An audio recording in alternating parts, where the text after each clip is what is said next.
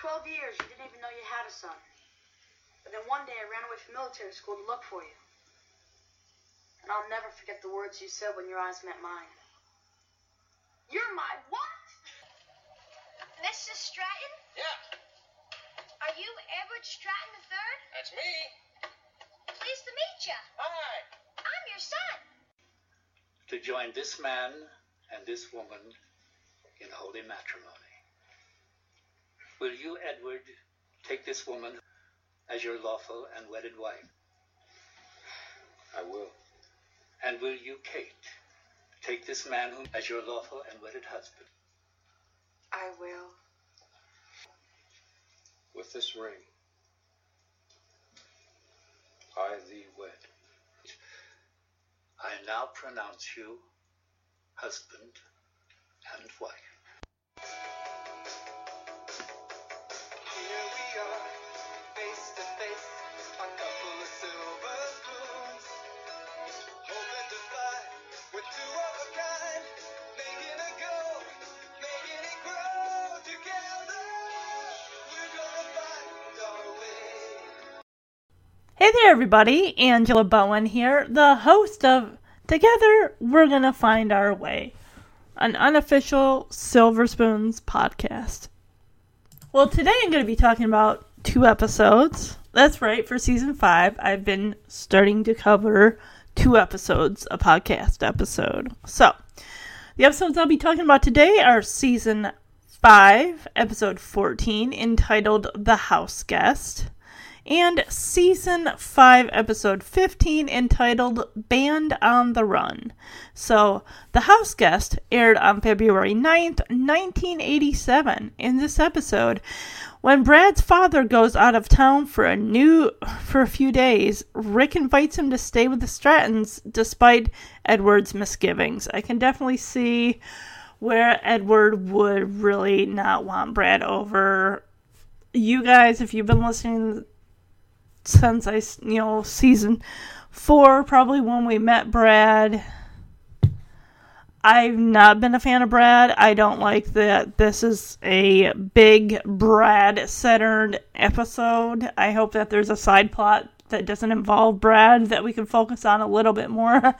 I don't like this guy. I think that there is no reason to Rick to have a Derek 2.0 friend. I honestly would have been fine if they'd have kept Freddie. But after Brad creates constant chaos in the house, even Rick finds it difficult to defend him. I know, I complained the last, episode when I was talking about having to do this episode. I'm like, I'll do my best to slog through it. You know what? Maybe there's a very small % chance that I might like the episode. Like, we learned there's another side to Brad, like, oh, his parents don't pay attention to him, or, oh, he likes the fact that, Rick's got 2 parents that care and love him and dote on him and everything like that. I don't know. This episode's got a 7.2 out of 10 based on 15 ratings. We have Richard Slick Langford. Is this Larry from Three's Company? He's playing Brad's father. Interesting. Okay. So he's a guest star. This episode was directed by Tony Singletary. Writers David W. Duclan, the creator. Or Duclan? I've probably been mispronouncing it the whole time. Ron Levitt, Michael G. Moy, Ben Starr, Martin Cohen, and Howard Leeds. It was written by Bob Baublitz, Baublitz. And as always, there's no trivia, and there is no user reviews either. Alright, so let's also jump to the Band on the Run real quick, which is Alfonso quits Rick's band when they refuse to take his girlfriend's suggestions. How many bands has Rick been in or managed? It seems like at least once per season he's either in a band or managing a band or starting up a band. Yeah. really kind of wish we could go back to when Rick was into computers and stuff like that in season 2 and 3, or 1, 2, and 3. And it just seems they kind of left that part of Rick in those earlier seasons to make him just a goofy, girl-crazy teenager. Which, I mean, I get it, he's a teenager, but teenagers do have other interests, and aside from being into guys, girls, or vice versa.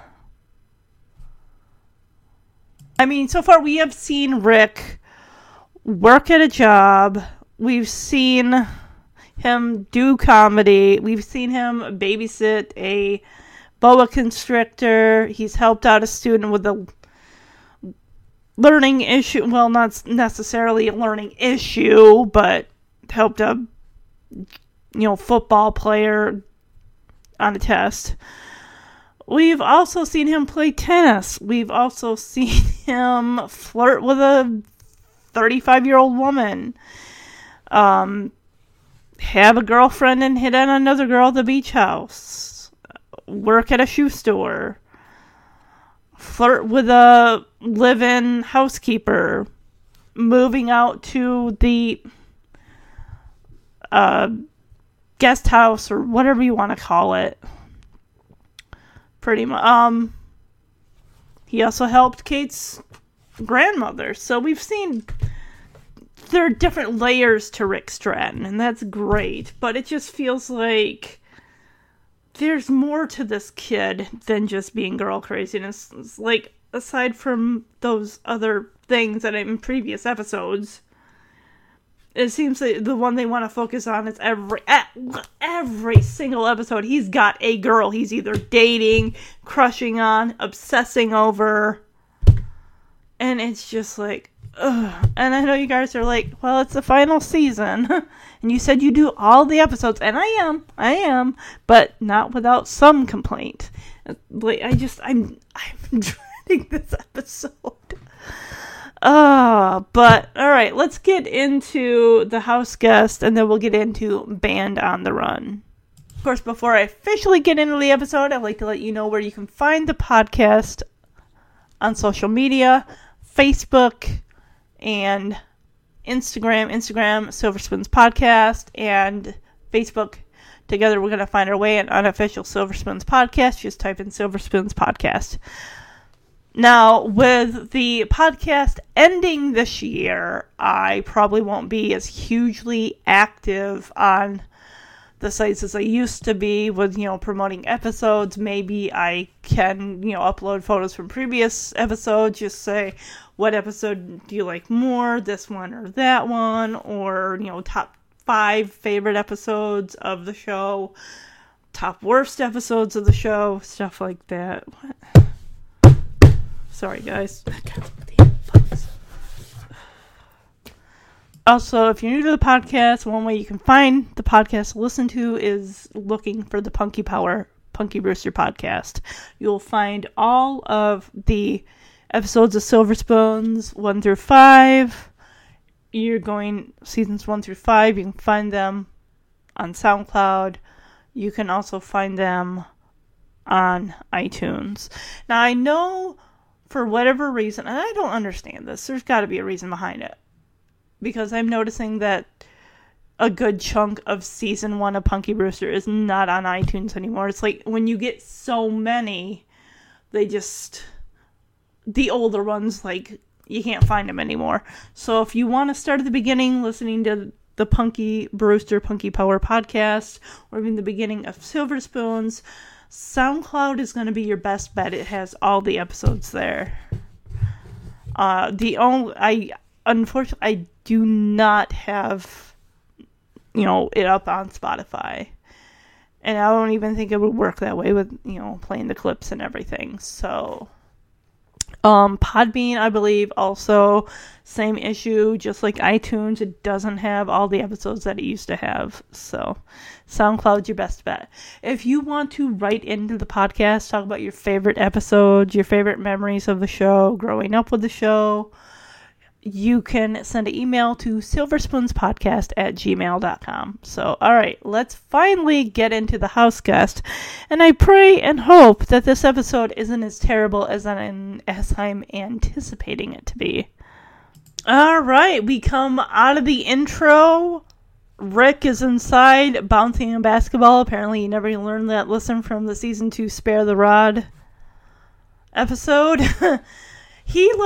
He's pretending to dribble it and pretend like he's in a game, and you hear the doorbell ring, and he vaults over the back of the couch, and he is literally this close, you can't see my fingers, but mere inches away from the corner of that glass coffee table. And I get it that with the glass coffee table, it's just I know the edges, I know that the sides of it are most likely softened and sanded down, so it's not like he's gonna plow his face right into that glass coffee table. But it's just oh, that's a little too close for comfort for me. Oh. And he's got the door openers literally right on the edge of the coffee table. He uses it to open the door. Brad comes in looking dejected. I take it he got grounded, or his father yelled at him for being a doofus. I don't know. 80s. Fashion. Popped collar. So Rick says, hey, I'm headed off to basketball practice, so it's not like he's on a team or anything. He's probably just going to the park or someplace to shoot hoops with other people. And Brad's like, well, no, I can't. My uncle just died. And Rick's like, oh, I'm sorry. Were you close? And Brad says, no, I never met him. And Rick said, why are you so down about this? Turns out Brad's parents are flying to Chicago for the funeral. And Brad has to stay with his Aunt Bessie. How in the holy heck does he wind up staying with the Strattons unless Rick's like, oh, you don't want to stay with that old lady? Stay with us. We're fine. We're cool. My parents will be cool with it. Apparently Rick's heard of Brad's Aunt Bessie because he's like, oh, not the one that clicks her teeth in time to the theme of Lawrence Welk. And apparently Aunt Bessie thinks that Bruce Springsteen is an orthopedic mattress. Brad's complaining already about the fact that he's got to be cooped up with his Aunt Bessie in a teeny tiny apartment. And he kind of throws his hands up in the air. I mean, it's nothing compared to your place with all the space and room. Does Brad invite himself to stay over? Because he's making a point of all these extra rooms you got. I mean, what did Edward say? They had over 20 rooms in the house. Not necessarily 20 bedrooms, but 20 rooms. So if you count the library, the kitchen, the living room, Rick's room, Kate and Edward's room, that one guest room we saw, so that's 6. So there's 16 other rooms that we have no idea what type of rooms they are. One of them's gotta be another den or a study or here's my trophy room, here's my contemplation room, here's 5 other bathrooms. I'm sure a good portion of those are probably extra bathrooms and extra bedrooms. Okay, so Rick is the one he's like, no, you're not staying here. And Brad's like, why not? Rick reminds him of the time that he spent the night. Actually, no, Brad didn't stay the night. Edward was so sick of Brad, he drove Brad home at 3 a.m. because he couldn't stand him. Have we ever learned Brad's last name before now? Because he says, oh, that was the old Brad Langford.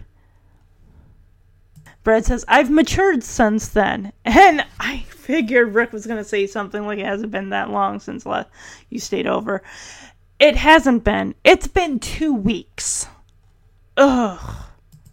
Brad is really guilting Rick into Rick, you need to muster up some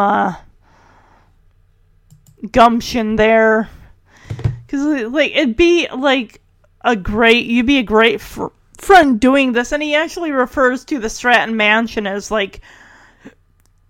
the Stratton Hilton or something. Rick actually tells Brad he's going to talk to his father. It's like, but don't get your hopes up. It's like, you already know the answer is going to be no. I can't imagine Kate likes Brad either. How many times is he like, oh my gosh, look at you. He's just as bad as Derek was. But Derek was charming in a disgusting way.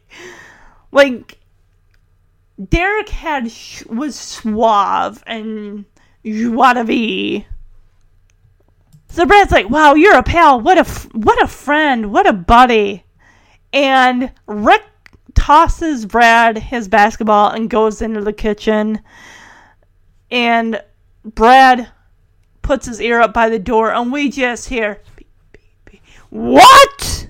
Like, heck no, he ain't staying here. I mean, it must have been pretty bad if Edward is driving Brad home at 3 a.m. Stratton pivots. Stratton answers the door. Hey, Brad. Hi, Rick. So, I was just leaving for basketball practice. Want to come? I can't. My uncle died. It's a real bummer. Oh, man, I'm sorry to hear that. Were you close? I never met him. Well, then why so down? Well, my parents are flying to Chicago for the funeral, and I gotta stay here with my Aunt Bessie. Not the one who clicks her teeth in time to Lawrence Welk. She thinks Bruce Springsteen is an orthopedic mattress. Ooh. I mean, I'm gonna be cooped up with her in this teensy-weensy apartment. I mean, it's nothing compared to this place. Then again, hey, what could compare to this? Well, look, Brad, why don't you get back... I mean, with all these extra rooms... No. No. Wait a minute. You can't stay here. Why not? Brad, don't you remember the last time you stayed overnight? Wait a minute, Brad, it wasn't even overnight. My dad was so sick of you, he drove you home by 3 a.m. Well, look, that was the old Brad Langford. I've matured since then. That was 2 weeks ago, Brad. Hey, please, Rick. Hey, it'd be an act of faith and friendship if you swung me a pass at the Stratton Hilton. Okay, look, Brad, I'll go talk to my dad, but don't get your hopes up. Hey, thanks, man. You're a pal. What a guy. What a friend. Right.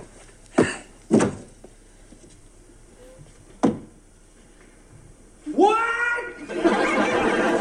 So, Edward does not want this to happen. Rick's like, it'll only be for a couple days. And Edward reminds him, well, you remember what he did in the garage the last time he was here? Oh, God, what'd he do?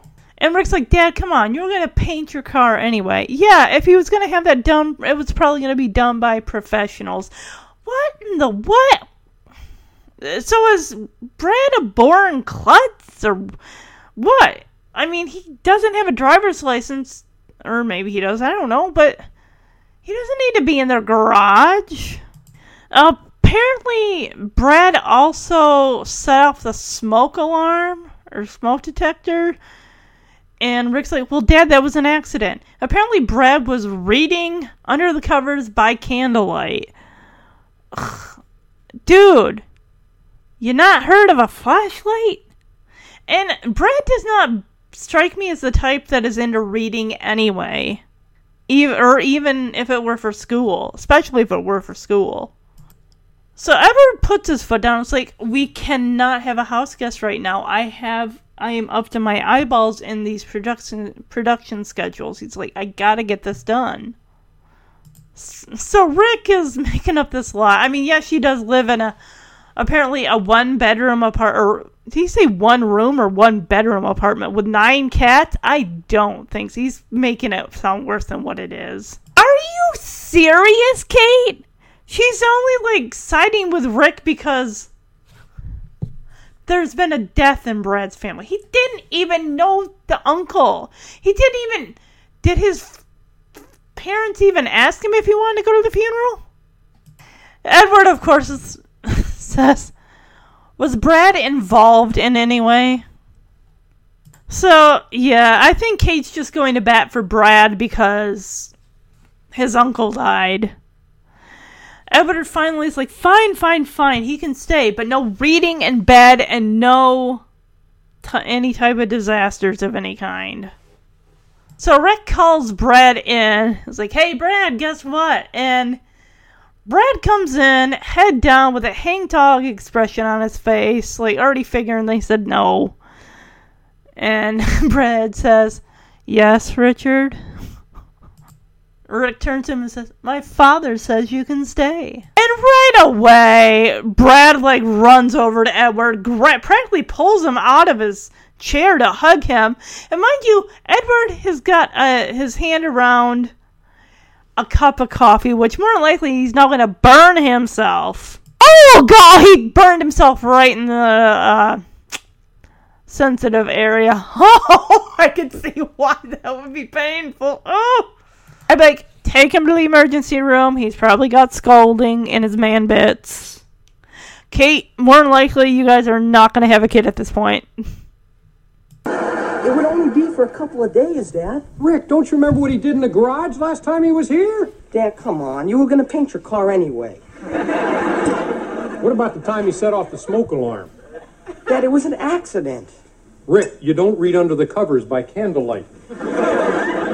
Dad, please. Come on, son. We can't have a house guest now. I'm up against a deadline on these production schedules. Dad, he says his aunt lives in a one-room apartment with 9 cats. Yeah, and there's been a death in his family.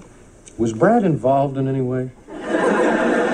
Sorry. Well, you should be. All right. He can stay, but no reading in bed. I don't want any major disasters. All right. Wonderful.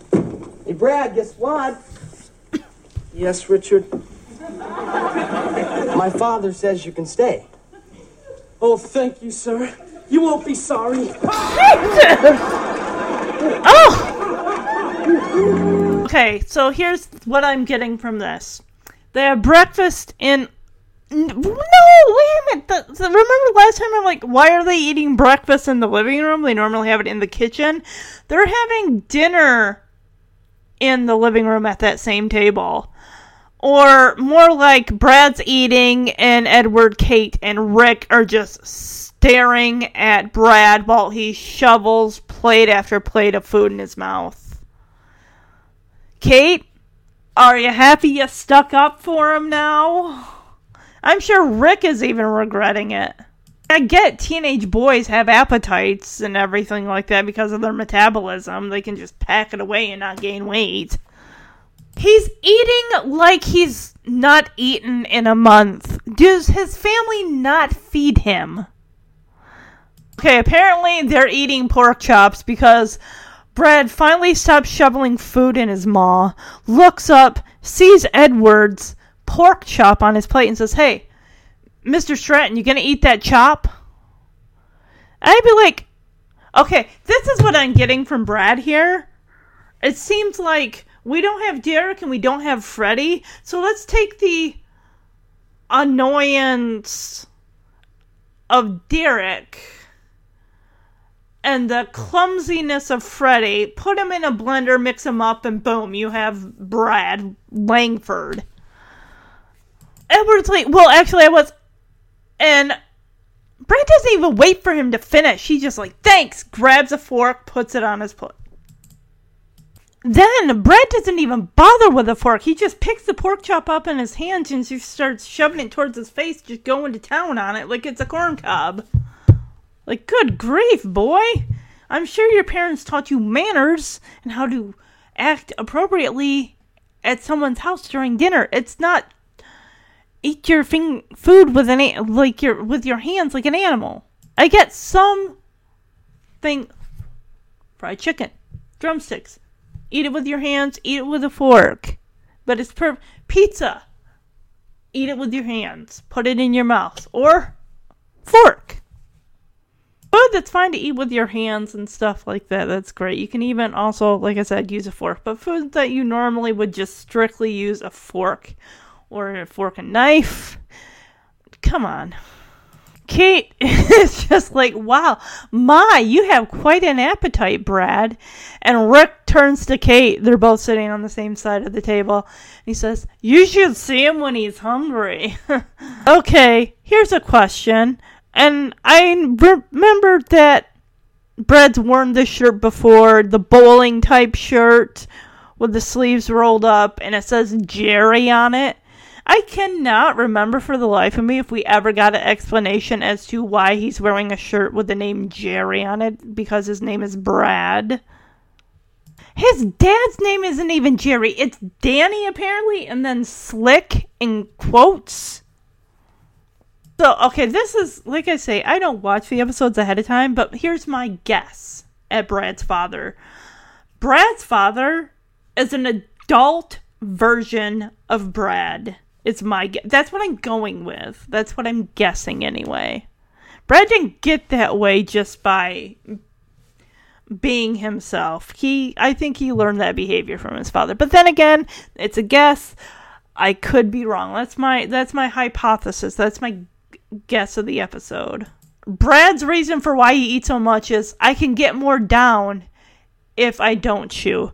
You can also choke to death. You can also be required to have the Heimlich performed on you because yeah. Plus, if you're just swallowing and not chewing your food, not just choke, but you're cheating yourself out of getting to taste your food. That's like half the enjoyment of swallowing the food is tasting it as you're chewing it. I mean, people that swallow their food, normally they're eating something they're not a fan of, or they don't want to hurt someone's feelings, they know they won't like it, and just swallow it, so that way it doesn't hit their taste buds. But we've heard how great a cook Kate is. I would love to sample her food. I really, really would. I bet it's astoundingly amazing. Edward is still just watching Brad just shovel all this food in his mouth. And Edward says, "Gee, honey, that was sure delicious." I think. Hopefully. Rick is like, "Hey, Kate, I'll help you clear out the dishes." And they grab, I'm guessing, the corn and and also a bowl of green beans. And Brad is like, hey, not so fast. And he yanks the bowls out of their hands. And he proceeds to dump them on his plate with his mashed potatoes and pork chop. That is a famous bowl that I could do without.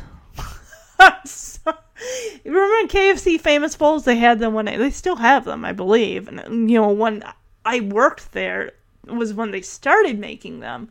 It's basically mashed potatoes, you put your gravy, you put your popcorn chicken, you put your corn on top, you put your gravy on there. You put mashed potatoes, I think you put gravy, then you put the corn, then you put the popcorn chicken, and then maybe more gravy on top. I'm guessing. It's been a while. It's been 13 years since the last time I made that. I stopped working there in 2007.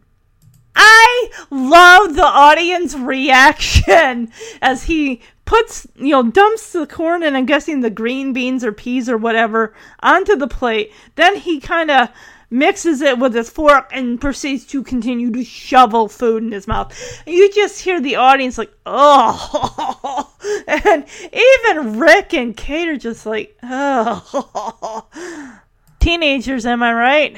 Guys, you'll eat anything that isn't nailed down? I don't know. Maybe not all teenagers, but ones that aren't picky. Like, I'll eat whatever.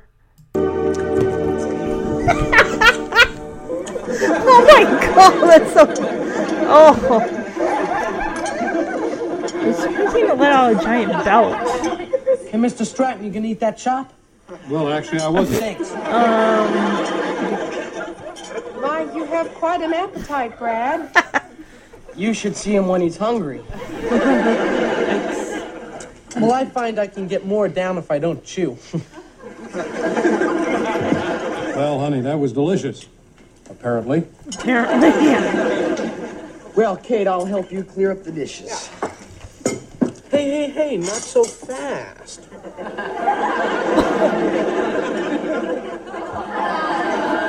Oh. So now it's nighttime. What time is Leno and Letterman come on? Like 11:30 midnight? And like I said, we're in Rick's room. He's got what looks like an air mattress for Brad that's basically at the foot of Rick's bed. And Brad's like, wow, Letterman's really cooking tonight, huh? And Rick's like, yeah, he doesn't have to get up at 6 a.m. for school. I remember from junior high to high school, I had to set my alarm, I think it was like 6:20 or 6:25, because my bus would come at 6:55. So that would give me maybe 20 minutes to get dressed, get something to eat, and get my butt out by the bus stop, which I pretty much would just wait by the door to the deck, and I could see the bus. I lived in the country. I could see the bus coming down the one street, and by the time it turned onto my street, I'm like, okay, time to get down by the end of the driveway. Apparently the movie Beach Blanket Bingo is coming on. Oh, Brad's drinking a 7-Up. It looks like a 7-Up. Maybe it's not. And that's a Frankie and Annette movie, right? Like one of those beach musical films. Brad tells Rick, Frankie Avalon is my favorite actor. And Rick just wants to go to sleep. I'm surprised Edward doesn't come in and say, guys, it's after midnight. TV off. Brad, you need to go to bed. But Rick's like, Brad, don't you ever get sleepy? He's like, I want to go to bed. It's midnight. I got to get up in 6 hours. And Brad says, oh, it's probably my high metabolism. I'm like, that has to do with your stomach. It has nothing to do... See, he's wound up. And not to mention, that drink, if it's not 7-Up, it's probably some form of Mountain Dew, which is caffeine, which is keeping him up. Cut the pop out at night. Turn the... Like, that's it, 10:30. Lights off. TV off. Settle down and go to sleep. I get it, they're 16 years old... But you don't need to be chugging Mountain Dew at 11:30 at night. You're not getting sleep. You're going to be wound up like Brad. And it's like, you're at a friend's house. If Edward doesn't come to say, guys, TV off, lights off, bed now. Or my guess is Rick's going to be like, I got to get some sleep. And he'll go downstairs and sleep on the couch or something. Or one of the guest rooms to get sleep. Brad, so proud of himself, says, I could cram a whole night's sleep into a couple of hours. That's great, Brad, but not everybody is built like that. So you're telling me he can cram a whole 8 hours worth of sleep into a couple hours? Do you feel completely 100% rested and ready to go for the day? I don't think so. Rick tells him, well, do me a favor, please start cramming. And Brad tells Rick, like, hey, if you want to go to sleep, just say so. And Rick's like, I want to go to sleep. It's like, I'd be like, it's my room. I shouldn't even have to be asking you this. Brad just laughs it off and just kind of grabs Rick's foot, like, shakes it, like, you're just saying that. Like, no, I mean it. Rick, this is what happens when you let people just get you into doing stuff you don't want to do.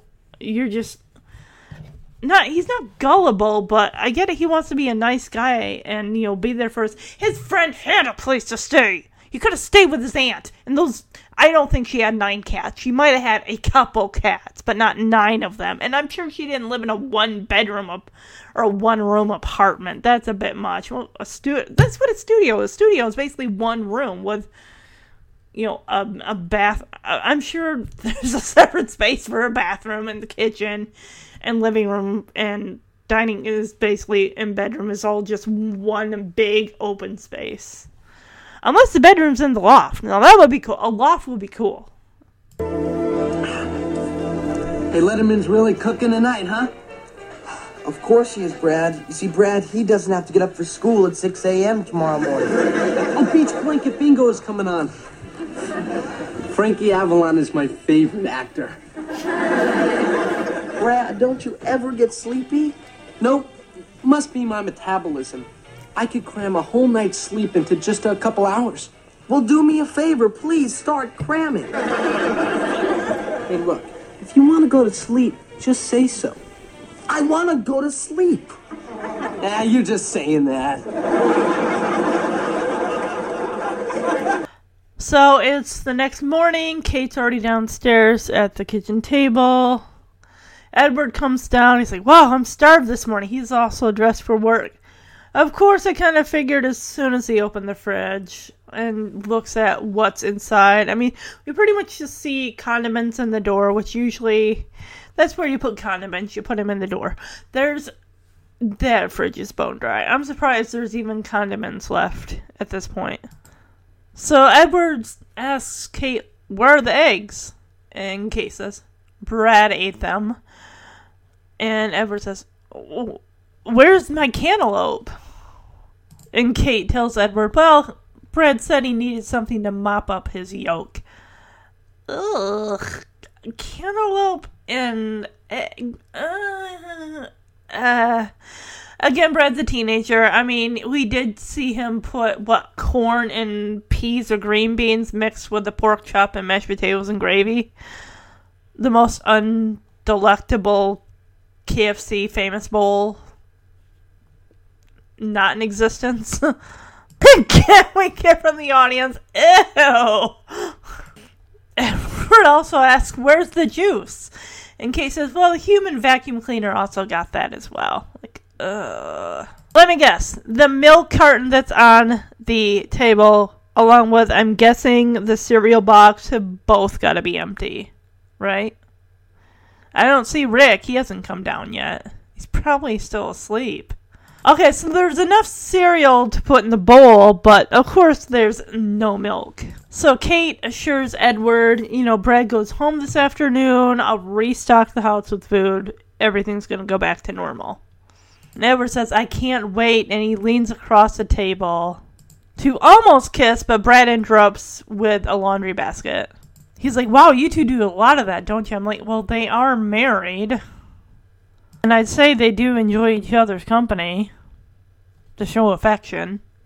That is the biggest wicker laundry basket I have ever seen in my life. As he puts it on the kitchen table, which why? Enough to tip over the empty milk carton and the box of cereal that surprisingly still has cereal left in it. Oh, Brad did his own laundry. He figured, I did it myself. I didn't want to be a bother. Oh, why? He's like, oh, I even did some of your stuff. I'm like, oh, what?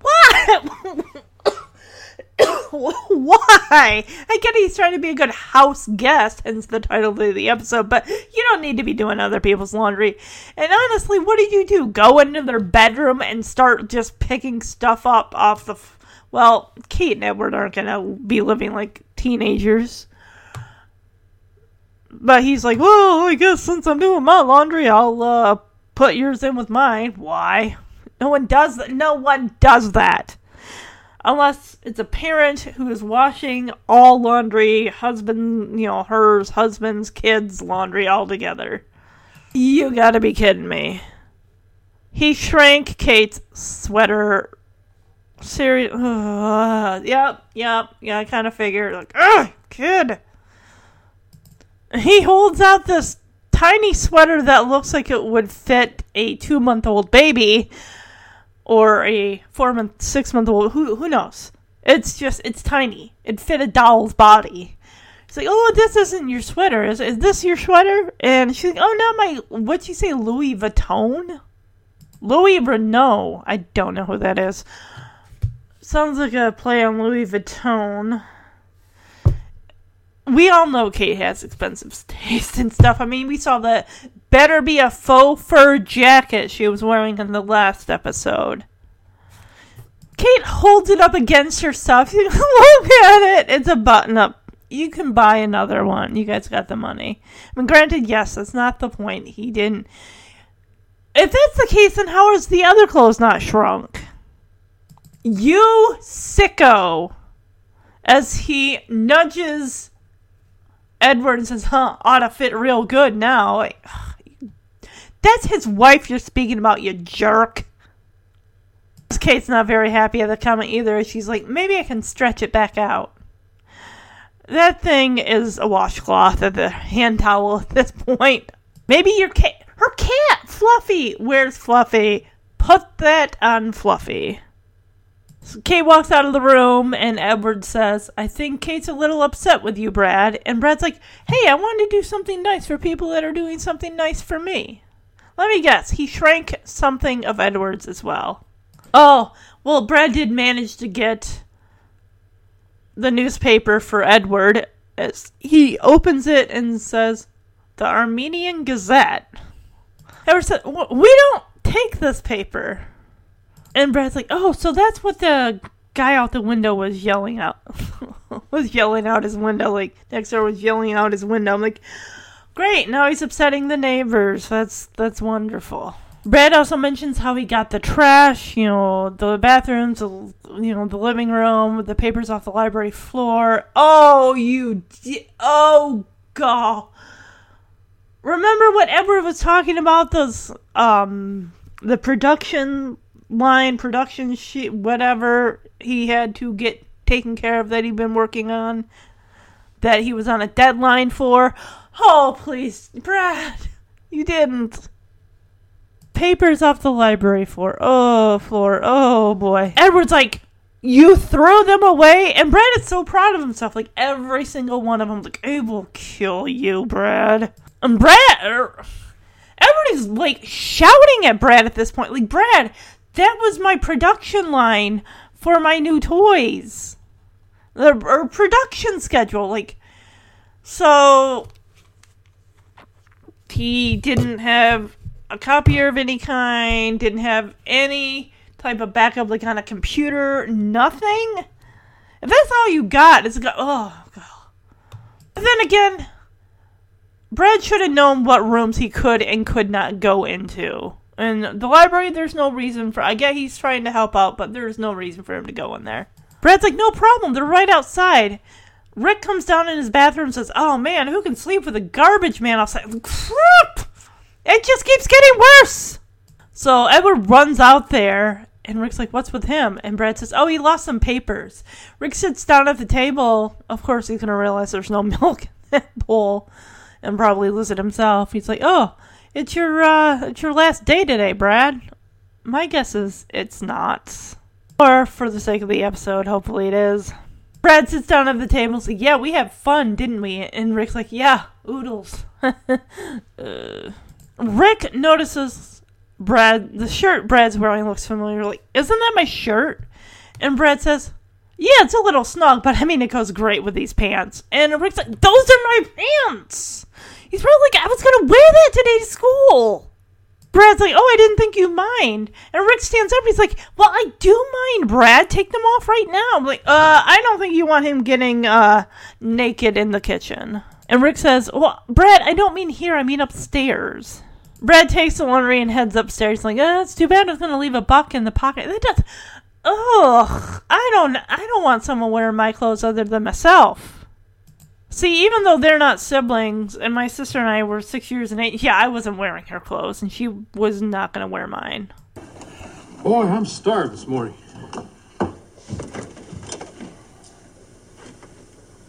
Where are the eggs? Brad ate them. Where's my cantaloupe?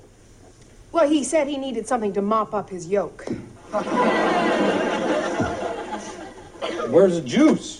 The human vacuum cleaner got that, too. I'll just have cereal.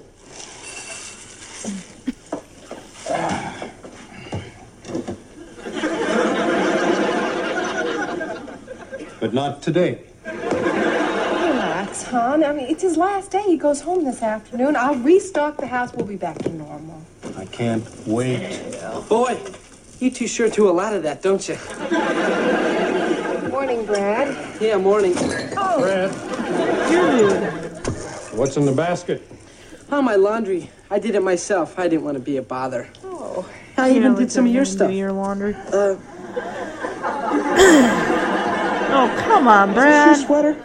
Oh, not my Louis Renault. Yeah, that's the one. That could fit your cat, who we've never seen. Ought to fit real terrific now, huh? Oh, that's his wife, Maybe man. I can stretch it back out. I think Kate's a little upset with you, Brad. Hey, I just wanted to do something nice for the people who are nice to me. Yeah, I got your morning paper off the lawn. The Armenian Gazette. We don't take this paper. So that's what the guy was yelling out the window next door.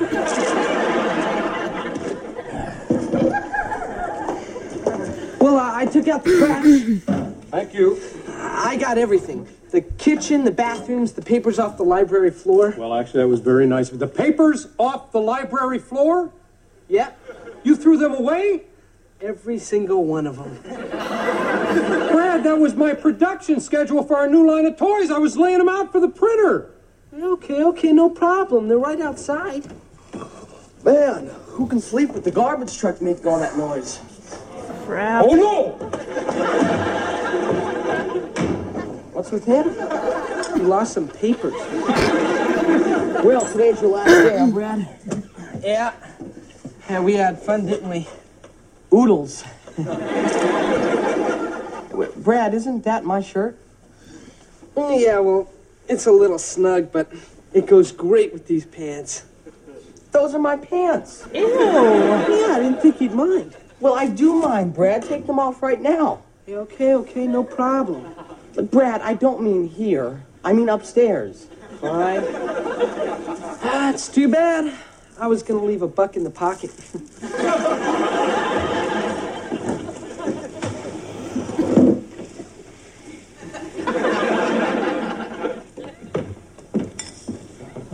It's hopeless. It's ruined. Well, if you have a Brad?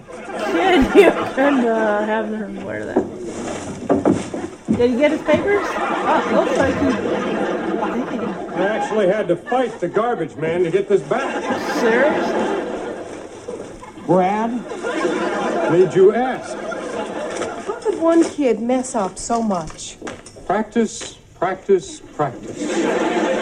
does he find time to mess up considering he eats 20 hours a day? The other 4 he flosses in front of you. Ew. It's right upstairs.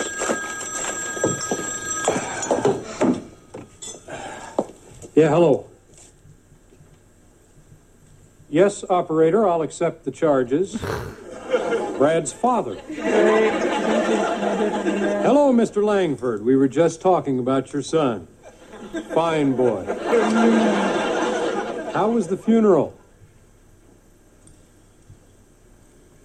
Uh-huh. How long does it take to contest a will?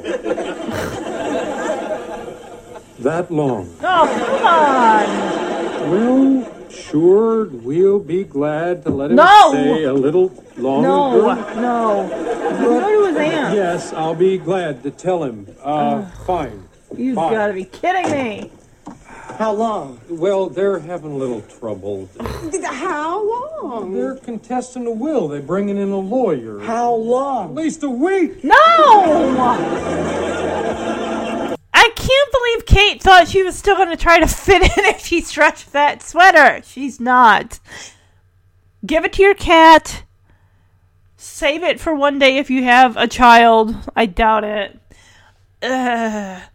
Edward actually, he had to wrestle that garbage bag away from the garbage man. Really? Wow. That man is very protective of his garbage, I guess. I don't know.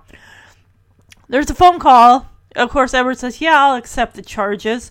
It's Brad's father. He's like, oh, yeah, we just love your son. He's such a dream to have here. And it turns out they got to stay a couple extra days because they have to contest a will. So clearly this is got to be Brad's father's brother. They're bringing in a lawyer. And it's like, yeah, of course Brad can stay. And Brad and Kate are like, no. You know Edward doesn't want this. And he's trying to be, nice.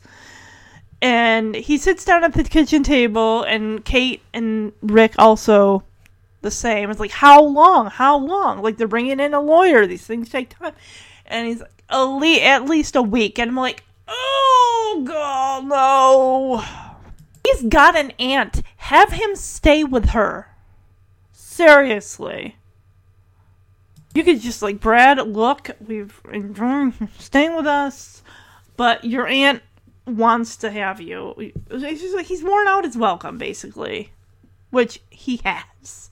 So it looks like the next morning or later that day, because Edward comes down, he's like, he opens the fridge, he's like, Kate, come here, look. She's like, what? He's like, food. Really? So Brad hasn't had a chance to scavenge the fridge, huh? It's like, Brad must still be sleeping. And Edward's like, quick, he grabs the orange juice and like practically they just start pulling stuff out of the fridge and like start eating it. Oh god. Rick comes down and asks everyone, hey, you seen Brad? Like, nope, haven't seen him.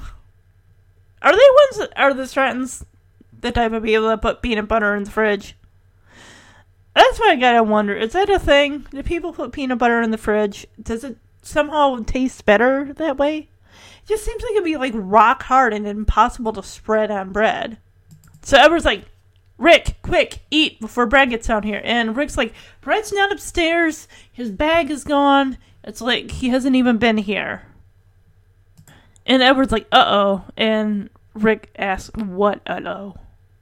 And Edward says, well, perhaps he heard our conversation yesterday. Maybe. He might have been within earshot. We didn't see it. And Rick is like, well, suppose he did hear a conversation. And we always say, oh boy, yeah. It's like, don't feel guilty for voicing your frustrations. I mean, my gosh. You've been about as hospitable as you can be. At some point, there's gonna be a breaking point. Especially if your guest is Brad. Kate, of course, is now beating herself up like, oh, I never should have said those things about the way he eats. I feel awful. And Rick's like, no, guys, if anything, I should feel the most guilty because I have complained the most about him rooming with me. They're all feeling, I get a feeling that Brad's just going to walk right into the door and they're going to, like, not feel guilty anymore about the stuff that they're saying about him. Edward feels bad about, getting on Brad because he threw his papers away. Those were important work papers. Your company depended on you making sure those papers found their way to your job site. Edward sits down and is like, if anyone's to blame, it's me. And Rick sits down and he's like, yeah, if there's anyone to blame, it's definitely Dad. Kate, of course, also sits down at the table. It's like, yeah, I definitely agree. It is your father. And Edward's like, excuse me. I believe we all had to air our grievances about Brad. Like, don't throw this onto my shoulders completely. Rick gets up and says, Dad, please. You're wasting time passing the buck. Now, Brad has run away and we've got to find him. He hasn't run away. Okay, I'm sure he hasn't. Now, like I said, I've not seen the episode, but I don't think he's run away. I'm sure he's going to be, you're going to find him somewhere in the 20-something rooms that are in that house. He's got to be somewhere. He's probably still in the house somewhere. And Kate agrees with Rick. Like, he's got a point, Edward. And Rick stands up like, all right, if you were Brad, where would you go? And I'm like, did you check Burgers? Did you check the movie theater? Did you check any other fast food places around? Did you check, I don't know. Well, he sure as heck ain't gonna be at the library. Hey, his aunt's house. Check his aunt's house. He might be there. That's if he ran away. Oh, Edward's like, well, where would you go if you were in Brad's shoes? And Rick is like, well, that's not gonna work. And Edward asks why. Rick says, well, because he's wearing my shoes. Wearing his shoes, that crosses a line. The same thing with wearing another person's pants. That's nasty. That's one step closer to wearing someone else's underwear. That's just downright disgusting. And borrowing the shoes, that's no different than going to the bowling alley and renting a pair of nasty, moist, athlete's foot-filled shoes. Kate, come here, quick. What? Look, food. Oh, Brad must still be sleeping. Yeah, quick, let's eat before we get there. Has anyone seen Brad? No, quick, eat. Dad, I'm serious. He's not upstairs. Well, isn't he still in bed? He is nowhere upstairs, and his bag is gone. His bag is gone? Uh-oh. What? Uh-oh. Suppose he overheard our conversation yesterday. Suppose he did. All we said was, oh, boy. Oh, I never should have mentioned those things about the way he eats. No, I feel awful. No, guys, look, I'm the one who should feel guilty. I complain the most about him rooming with me. Yeah, and about how he's always taking your clothes. No, I'm the one who jumped all over him for throwing my papers away. If anybody's to blame, it's me. Yep, it's Dad. No question about it. Wait a minute. As I recall, all of us had a few things to say. Come on, Dad, you're wasting time passing the buck. Brad has run away, and we've got to find him. He's right, Edward. Yeah, all right. Just stop and think. And where would you go if you were in Brad's shoes? That's not going to work. Why not? Because he's wearing my shoes. All right, so it looks like they've been out searching for Brad. Edward's like, we've covered every inch of this town. We've not found him because, they live in Shallow Springs, I think, New York. He's got to be that he's going to come down the stairs. He's going to come into the kitchen, probably having raided the fridge. He was in the house the entire time. Or he went out to the garage and messed something up again with Edward's car. I don't know. And Kate asks Rick, like, none of his friends have seen him. And Rick's like, Kate, I checked with both of them. Who? Alfonso and... What the heck was that dude's name? The one I kept calling Eyeball Chambers? I don't know what his name is. Whatever. So they all, Kate and Rick sit on the couch. Edward sits in a chair. Kate's surprised that the police aren't going to help. And Rick says, the police aren't going to do anything until he's been missing for 24 hours. And he hasn't yet. Edward's like, don't they know how much damage that kid can do in 24 hours? Let me guess. I bet anything Rick's going to say, like, yeah, that's why they don't want to look for him. I was 100% correct. Here comes Brad with a giant sandwich filled with lettuce and meat and cheese. And they're probably all like, Brad, where have you been? Rick's like, Brad, like, what are you doing? And Brad's like, hey, where were you guys? I had to make my own snack. Where has he been in the house? And Rick asks, like, Brad, where were you? And Brad's like, in the kitchen. And I'm sure Kate's going to be like, no, we mean like for the last couple hours. Where were you? He was at hockey practice? Really? This is news? I didn't know that Brad doesn't seem like the type that's really, he'd probably be into watching sports, but playing them? I had no clue. But, and apparently neither did, Rick's like his best friend. He doesn't know his friend plays hockey? And Edward's like, hockey practice? And Brad says, yeah, I mean, I had to be there at like 5 a.m. That's the only time we get the rink. So, do they practice like twice a month? Because he's been there for probably a week and a half at this point. And Kate's like, why didn't you tell us? And Brad, being considerate, is like, well, I didn't want to wake anybody. He had to be there at 5 a.m. How he got there, who knows? Maybe he took I don't know, do buses run that early? They might.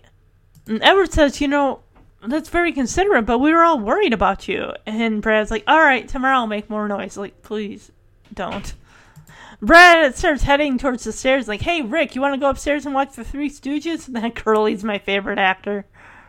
Rick decides to pass, and of course we get Brad doing some Three Stooges Curly impressions. Rick and Kate are both like, oh, what a relief. I guess Brad's going to go watch the Three Stooges and eat his ginormous sandwich by himself. So Kate's like, wow, I am starved. Scouring this city really brings on the appetite. Anyone else hungry? There's no food in that kitchen. The bread that you took out this morning, gone. Meat, gone. Peanut butter, absolutely 100% not there. Edward gets up and, of course, because he's 43, he's like, oh, my back. And I love how Rick's doing the same thing. Like, oh, my back. Dude, you're 16. You don't got back issues. There's no food left in that fridge or in that kitchen. You may as well go out to eat. Are you kidding? There's food on the table. There's food left out on the counter. My good grief, Brad. Really? Believe it. Covered every inch of this town. No sign of Brad. And none of his friends have seen him. Kate, I checked with both of them. I still don't understand why the police won't help. Because they don't consider a person missing until he's gone 24 hours. Don't they know how much damage that kid can do in 24 hours? Brad, hey, where were you guys? I had to make my own snacks. Brad, where were you? In the kitchen. No, he means before that. Oh, I was at hockey practice. Hockey practice? Yeah, I had to be there at 5 a.m. It's the only time we can get the rink. Well, why didn't you tell us you were leaving at that hour? I didn't want to wake anyone up. Well, that was very considerate, but we were all worried about you. Sorry. Look, tomorrow morning I'll try and make more noise. Hey, Rick, you want to go upstairs and watch the Three Stooges? That Curly's my favorite actor. Hey, Mo! Hey. Brad, I'll pass. You're lost. What a relief. Yeah, no kidding. Oh, I am starved. Boy, scouring that city really builds an appetite. You hungry? Yeah, I think I'll have something. Yeah, I'll have some of that too. Rick! Seriously, you don't. Oh boy. Oh, no. It looks like the Russian cavalry came through. Nothing. Oh, just their horses. This was just a snack. Ew. Oh. Remember when I said I take back all those things I said about Brad? I take that back. No, I'm serious, honey. Look at this mess. The way he threw out my papers, any dummy knows the difference between important papers and trash. Who fries blueberries? Ew. The same guy that dries his socks in the microwave. Ew. No wonder his folks don't want to come home. Oh, man, I bet he's... Oh, God. You guys... Ooh. Brad, how long have you been standing there? Probably the whole time. Long enough. Aw, now I feel bad for him. Guys, you could have waited till after he went home. Yes, Sergeant. So I gotta say about Brad, he's wearing a brown shirt that says Brain Dead on it, and I just gotta say, like, that brown shirt really complements his hair, and I'm just thinking about Derek. His hair is about the same shade as Brad's, and also kind of the same kind of skin tone as well. Anyway, they're all complaining about Brad drying his socks in the microwave, and just any idiot would know about important papers versus trash. They could tell the difference. And Kate's like, who fries blueberries? And it's just, he just left an entire, there's like 2 big things of peanut butter. There's orange juice. There's milk.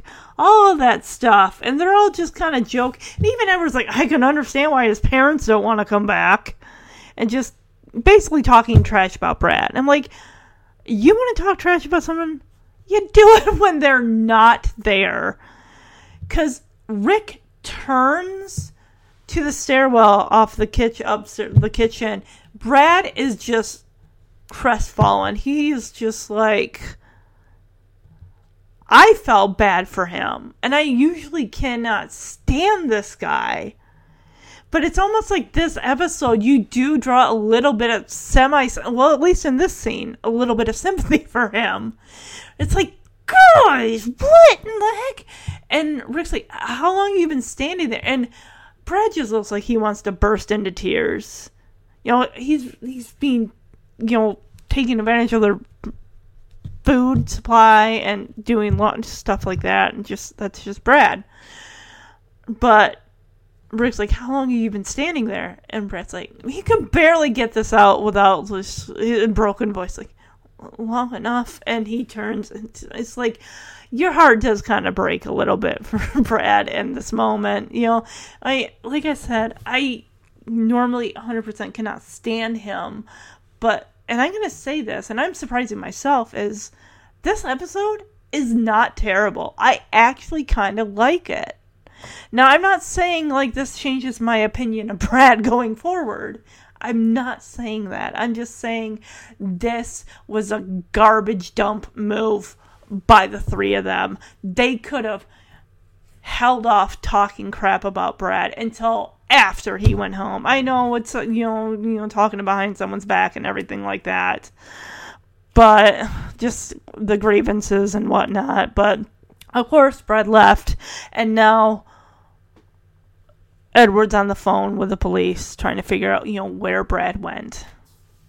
So Edward's on the phone with the police describing Brad. He's got brown messy hair. He's wearing a brown shirt that says Brain Dead on it. He's got a hole in his jeans. He's got 3 earrings. Oh, Edward has to clarify. No, all in one ear. Apparently the police officer asked Edward, because Edward's like, what do you mean? Why do we want him back? So Edward's like, listen, Sergeant, I happen to be a very important taxpayer. And, of course, the officer just hangs up. Like, I don't have time to deal with this. Bye. I don't care either. Kate comes out of the library, asks Edward what the police said, and the same thing Rick said the night before. Yeah, you gotta wait 24 hours. It hasn't been 24 hours. They're not gonna bend the rules for anybody. So I guess Edward was having Kate check the grounds because he's like, hey, you had any luck? And she's like, no, he's not in the guest house, where Rick stayed. And he's not in the greenhouse, which I remember the greenhouse. Isn't that where when Rick had found the homeless lady who turns out she had a daughter in another state or somewhere that she hadn't seen since she was a young girl? Edward asks, did you check the tool shed? And Kate's like, well, he wouldn't go in there. I mean, it's full of spiders. Like, I would not be going in there. Oh, she didn't check. She doesn't want to. Well, I can't blame her. Edward, you want to go hang out with the spiders? Go check the tool shed. So Rick comes in and says, hey, did you and Kate have any luck? And they're like, no. Did you have any luck? And Rick's like, I checked everywhere. Let me guess. He's still in the house somewhere. So Edward's like, did you check the places that he wasn't when he wasn't missing? And Rick's like, yeah, I even checked the places that I didn't check when he wasn't missing. Just Kate, of course, is getting worried. She's like, I get scared thinking of Brad out there alone and cold and hungry. And Edward's like, Brad hungry? It's like, yeah, he's got half the food in the fridge in his stomach that he's been carrying around. I don't think he's hungry. So Kate's like, Edward, you're not helping. He's like, no, I get it. Look, he once he calms down, he'll come back. I'm guessing he hasn't even left. And the doorbell rings, and Edward's like, see? Let me guess. It's Brad's father.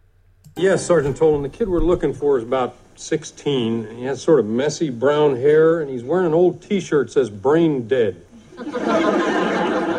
Yeah, and he's got a hole in his jeans. And, he's wearing 3 earrings. No, all in one ear. What do you mean, why do we want him back? Look, Sergeant, I happen to be a very important taxpayer, and Hello? Well, what did the police say? Call back in 24 hours. You have any luck? No, he's not in the guest house and he's not in the greenhouse. Did you check the tool shed? Oh, well, he wouldn't go in there. It's full of spiders. Did you guys have any luck? No.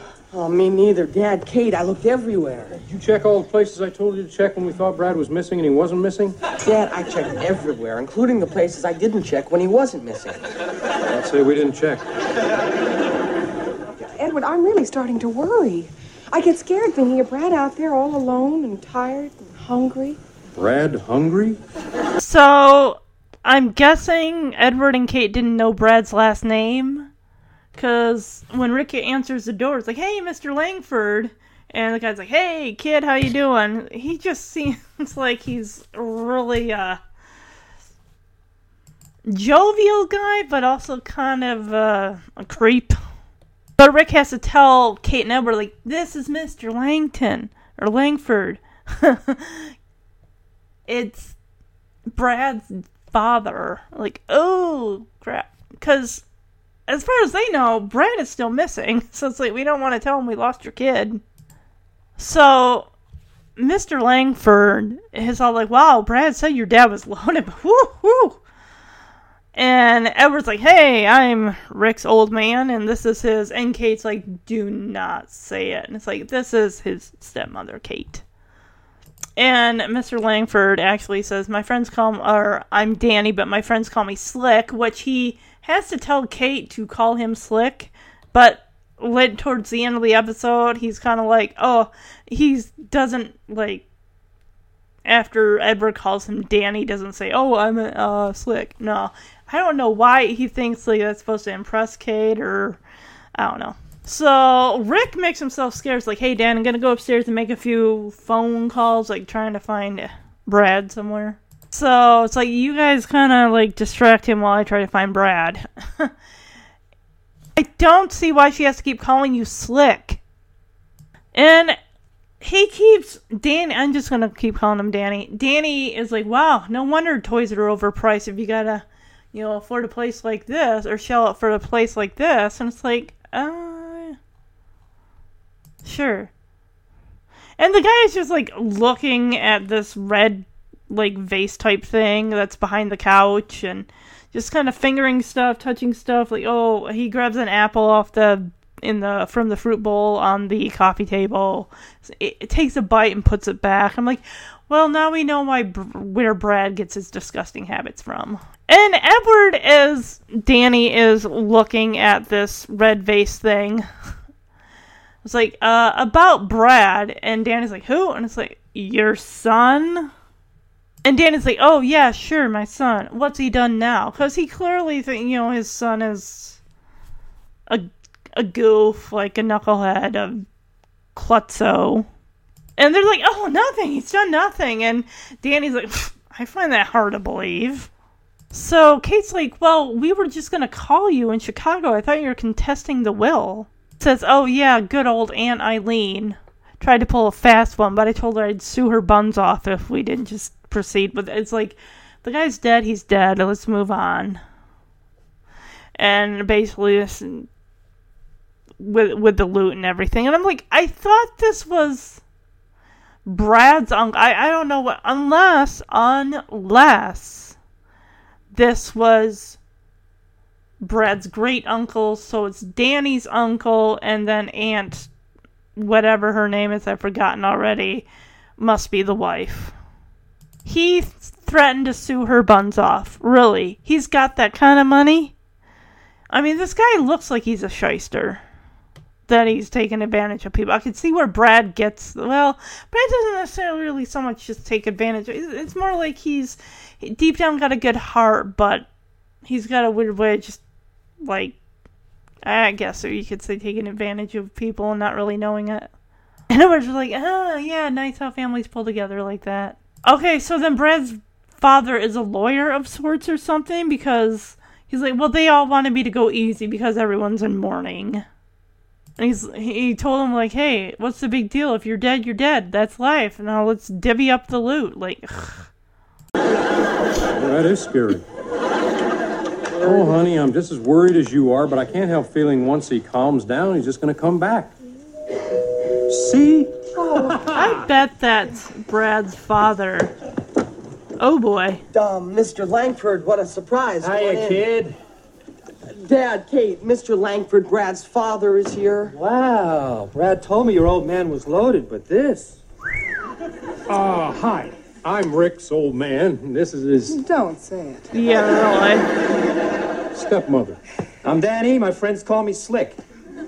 Dad, I'm gonna go upstairs, make a few phone calls. Yeah, son, good idea. You do that, yeah. Please, come on in, Mr. Langford. Slick.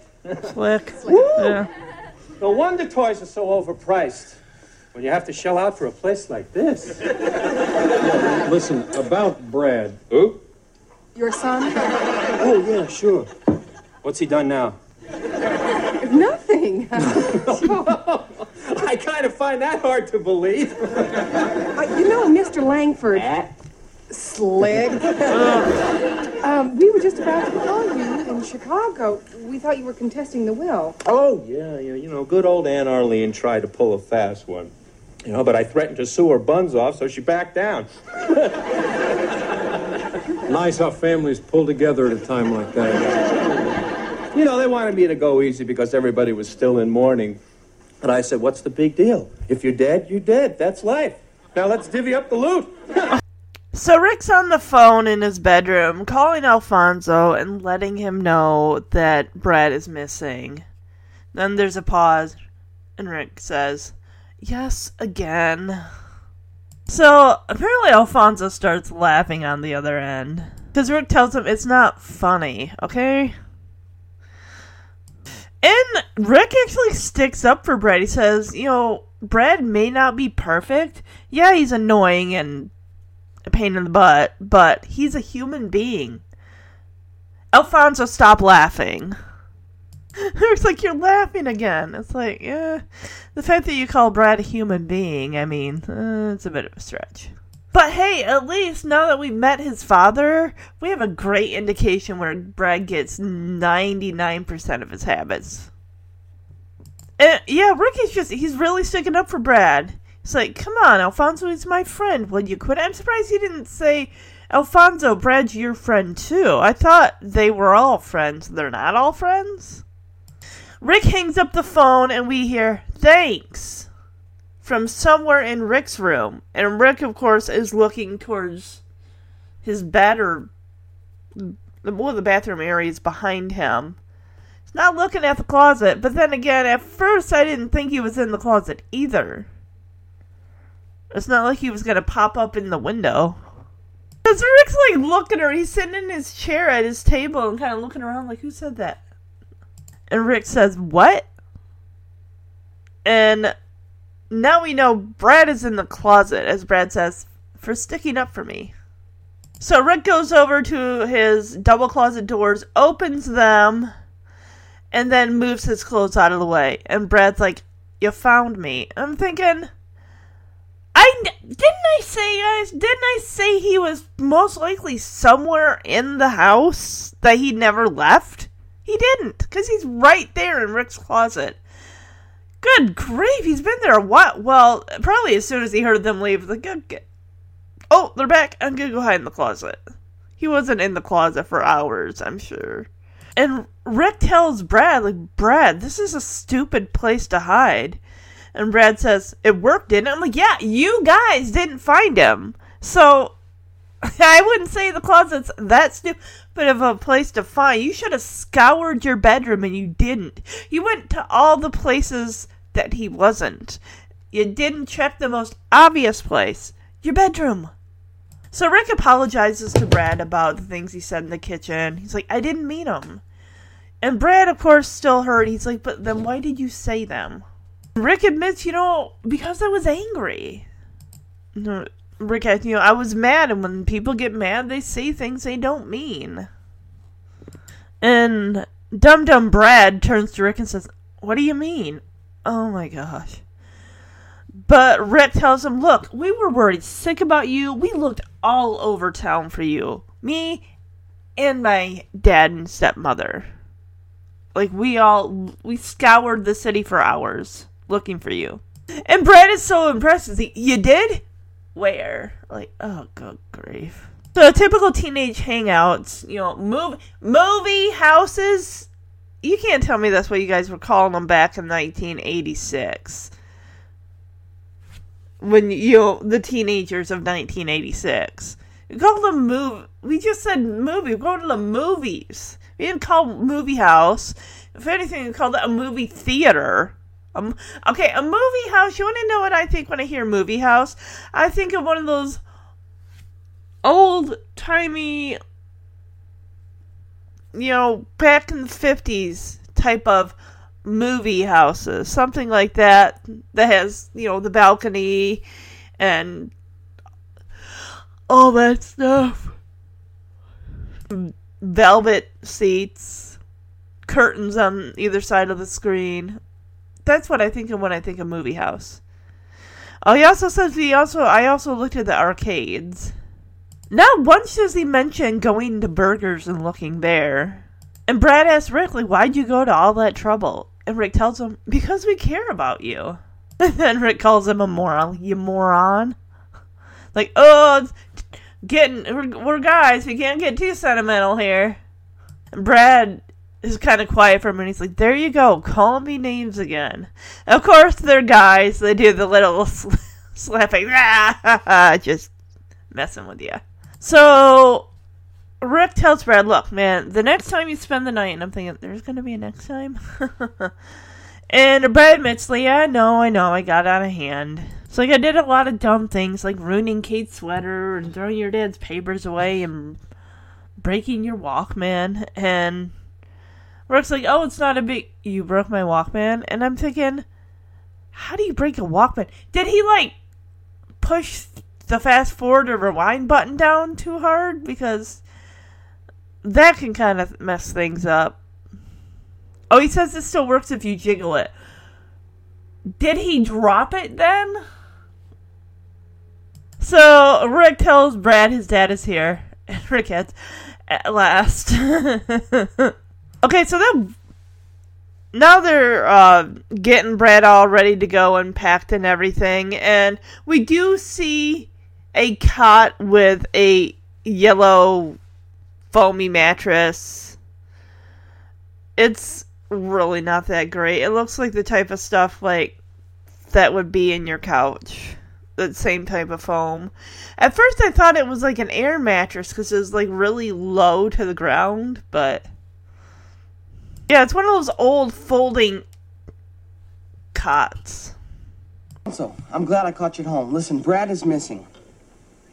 Yes, again. Alfonso, it's not funny. Look, Brad may not be perfect. He is annoying and a real pain in the butt, but he is a human being. You're laughing again. Come on, Alfonso. He's my friend. Would you quit it? Thanks. He was there the whole freaking time. Was he in the closet? For sticking up for me.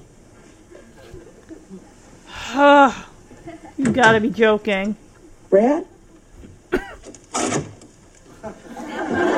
You found me. Brad, this is a stupid place to hide. It worked, didn't it? Look, Brad, I apologize for those things I said in the kitchen. I didn't mean them. Then why'd you say them? Because I was mad, and when people get mad, they say things they don't always mean. What do you mean? Brad, we were worried sick about you. We looked all over town for you. You did? Where?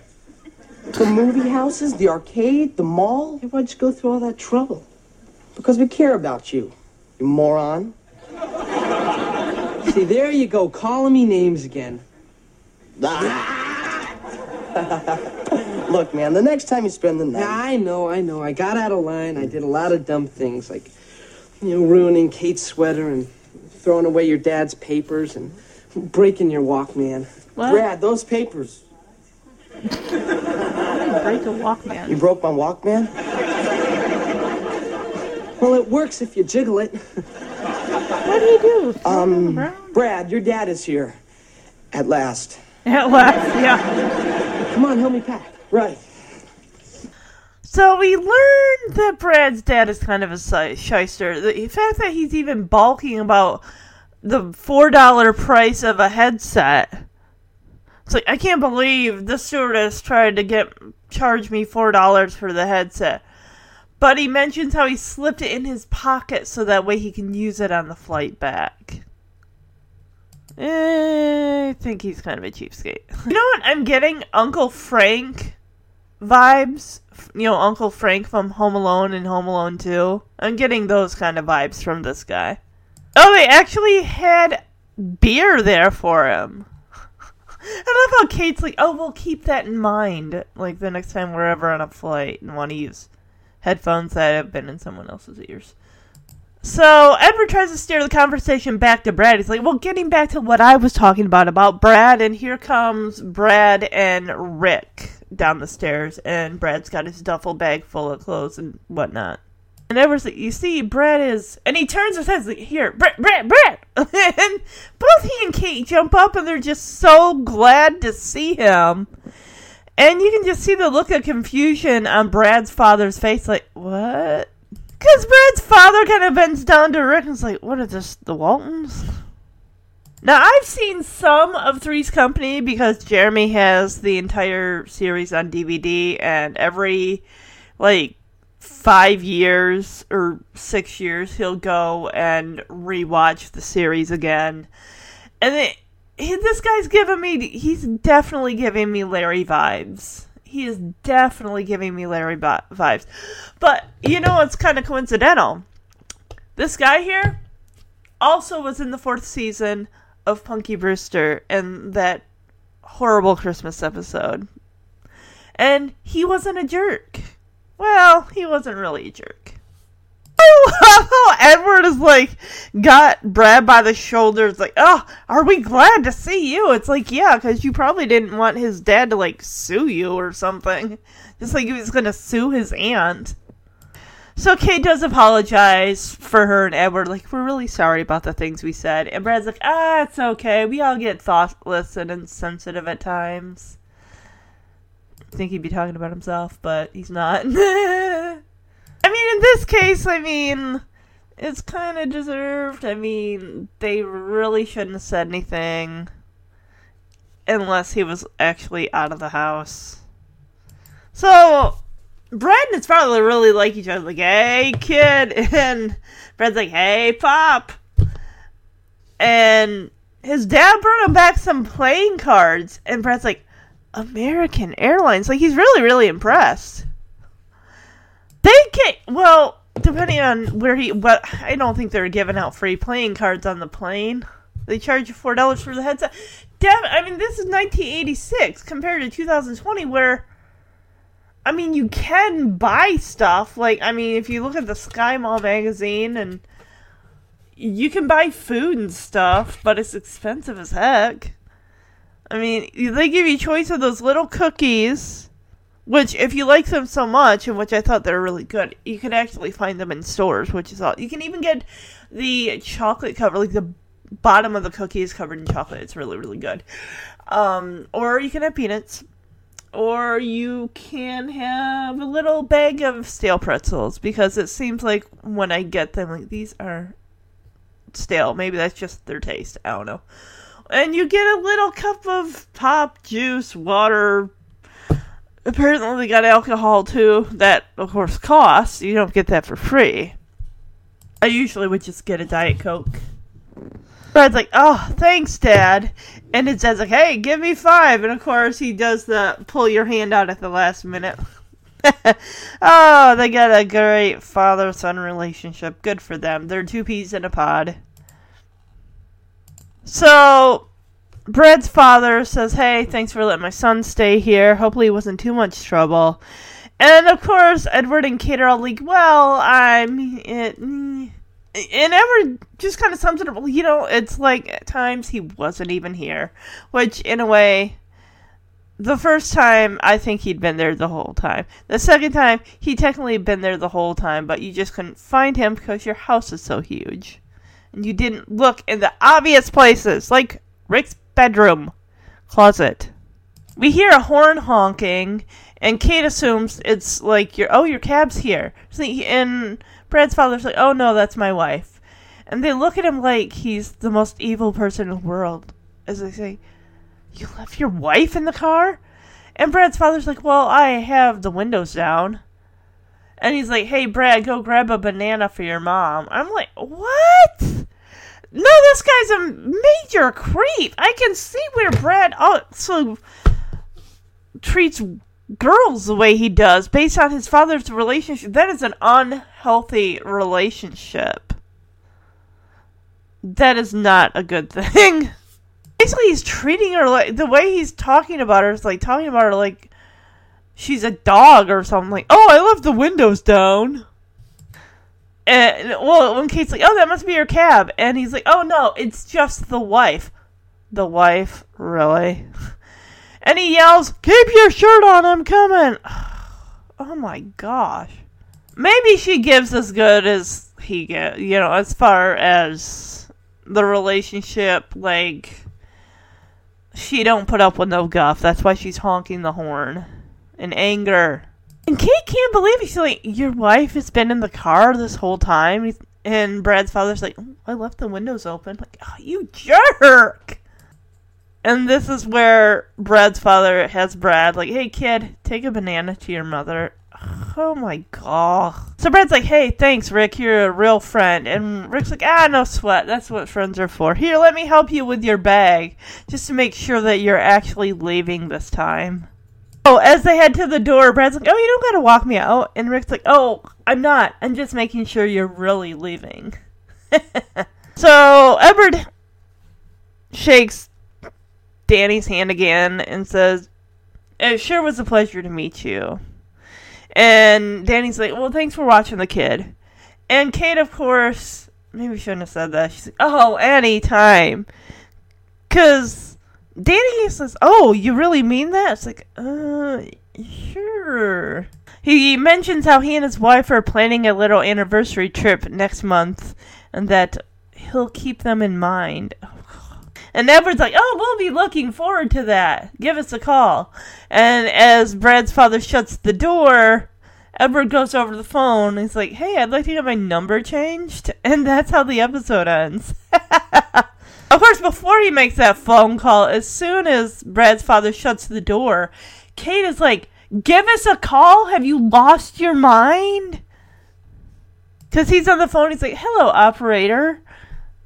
Who do I talk to get my number changed? I kind of wonder back in 1986, like how hard it was to get your number changed. Like, do you have to have a viable reason? Like, oh, somebody's harassing you, or you're fearing for your life, or something. I don't know. Oh, not only that, on the flight to Chicago, the stewardess charged me $4 for the headset. The nerve of her.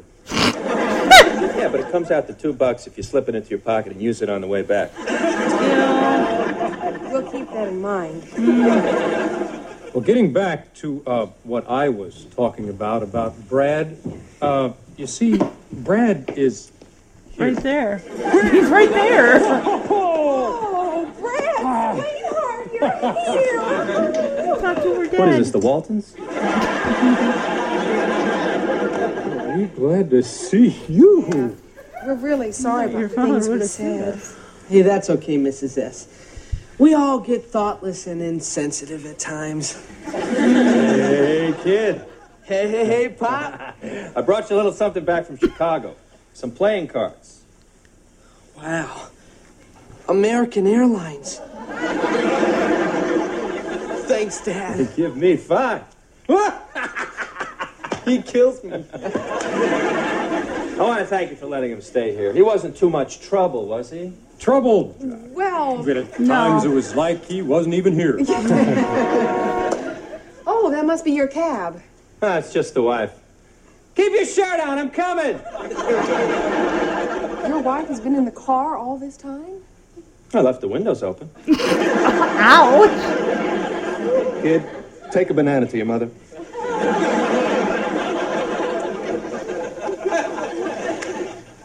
Hey, man, thanks. You're a real friend. Nah, don't worry about it. Look, let me take this for you. Hey, you don't have to walk me out. I'm not. I just want to make sure that you're really leaving. Bye. Bye, Brad. Well, it was certainly a pleasure to meet you at last, Danny. Oh, yeah, sure. Listen, thanks for keeping an eye on the kid. Oh, anytime. Really? Oh, no. My wife and I are planning a little anniversary trip next month. I'll keep you in mind. Well, we'll be looking forward to that. Give us a call. All right. Give us a call? Have you lost your mind? Hello, operator. Yes, who do I talk to have our number changed? So I gotta say, for this episode, I know as you heard me say, I'm dreading this episode, I know I'm gonna hate it. I did not hate it. I thought it was pretty decent. I just, you know how much I don't like Brad, but this episode, I don't even want to say 100% humanized him, but after Rick and Edward and Kate talking trash about him kind of made me feel for... I mean, Brad didn't mean... I don't know. That's just how Brad is. We see clearly who he gets it from. That's how he was raised. Not meaning to take advantage and stuff, but that's just how he comes across.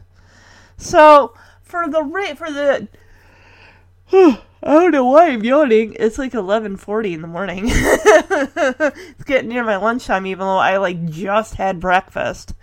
I usually have a cup of milk and those little Edamons mini muffins, the pumpkin muffins around this time of year. So, if you're looking for a breakfast suggestion, there you go. Let's see, the Toy Train rating for this episode. I'm gonna give it an average 3 out of 5. I didn't hate this episode. I mean, Brad was a nuisance, but he wasn't a horrible person. He was just making, he was doing their laundry even though they didn't ask. Yes, he made a mistake. He cleaned up. Yes, he put Edward's important papers in the library. He probably shouldn't have been in there. But if you wanted a room off limits, lock the door, say, I don't want you in the library that's off limits. And he would have respected that. But the fact that he was helping out, hey, I'm staying here, I should be helping out because I'm eating all your food. But I would even go so far in this episode, guys. This doesn't apply to him in any previous episodes or episodes left of season 5 going forward. He did seem a bit he endeared himself to me just a small fraction. Some of the jokes I thought were funny. The fact that Brad was wearing Rick's clothes and Rick's like, take my pants off right now. Take my clothes off right now. And Brad starts to undress like, not here. I also like the one where they're upstairs and Rick's trying to get sleep and Brad's like, hey, Letterman's on fire tonight. And Rick's saying, well, he can be. I mean, he doesn't have to get up at 6 a.m. for school. I thought that was a good joke, and those are kind of my moments. The moments I didn't like, I definitely didn't like Brad's father. I definitely I just didn't like him. Let's see.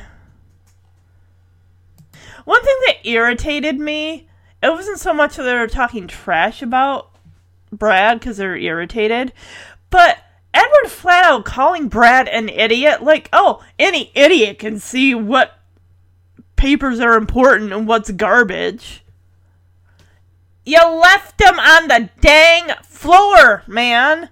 No one's leaving, because he's like, it's for the printer. It's like, why are you leaving them on the floor then? Because I know he probably had to put them in order and stuff. It's like, that's on you, man. You should have made sure that stuff was picked up and by your printer, not just scattered on the floor, probably lined out exactly how you wanted it. I mean, if you'd gotten that done, then why is the stuff still on the floor? Or maybe he was still organizing it and rearranging it how it needed to be. Then that's on you. You lock the library doors if you can. You tell Brad to stay out of there. You tell Rick to stay out of there. Just don't touch anything. Then that's on you. Brad was trying to do a good thing. He was like, hey, I'm eating all your food. I'm staying here. I want to kind of help out. But Edward did not have to go. And granted, they didn't know that Brad was there. It's common trope of TV shows. Whenever you're saying, talking bad about somebody that's staying at your house, it always seems like, they heard you. Because they're standing right there behind you.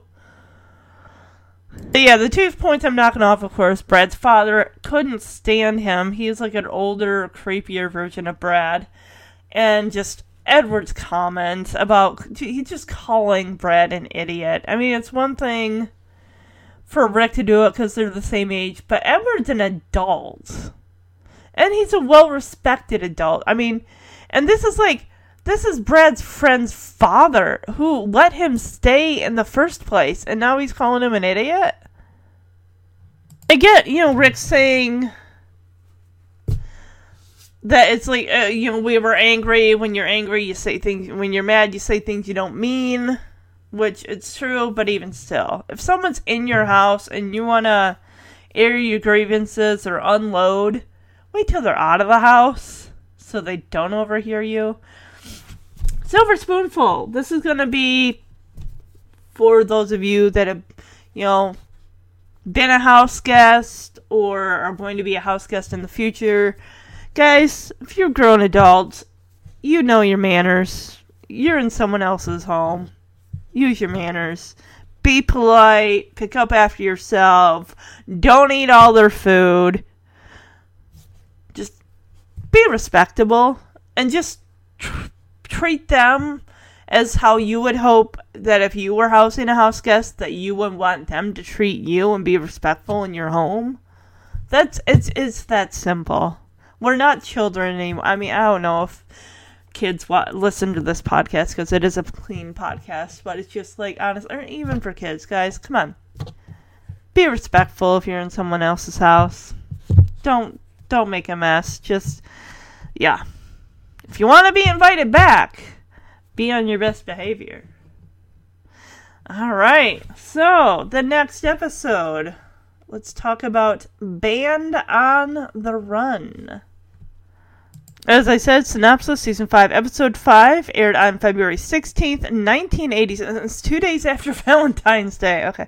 Alfonso quits Rick's band when they refuse to take his girlfriend's suggestions. Here's a question. Is the girlfriend in the band? She's not. Oh, great. Well, you know what? Her suggestions are merely suggestions. Must be a new girl for Alfonso. Oh, actually, no. Let I think about it. So, Alfonso was not physically in the episode, but Rick talked to him on the phone, so that's why his name appears on IMDb in the credits. Okay, gotcha. Alright, so, let's see. Who do we get? We got quite a few guest stars.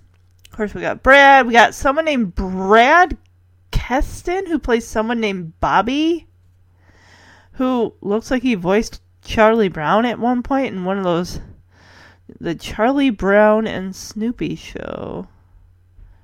Day by Day. Family Ties. So he's kind of a one-note person. Looks like he's been in a few of those Charlie Brown specials. This dang guy! Oh! Really?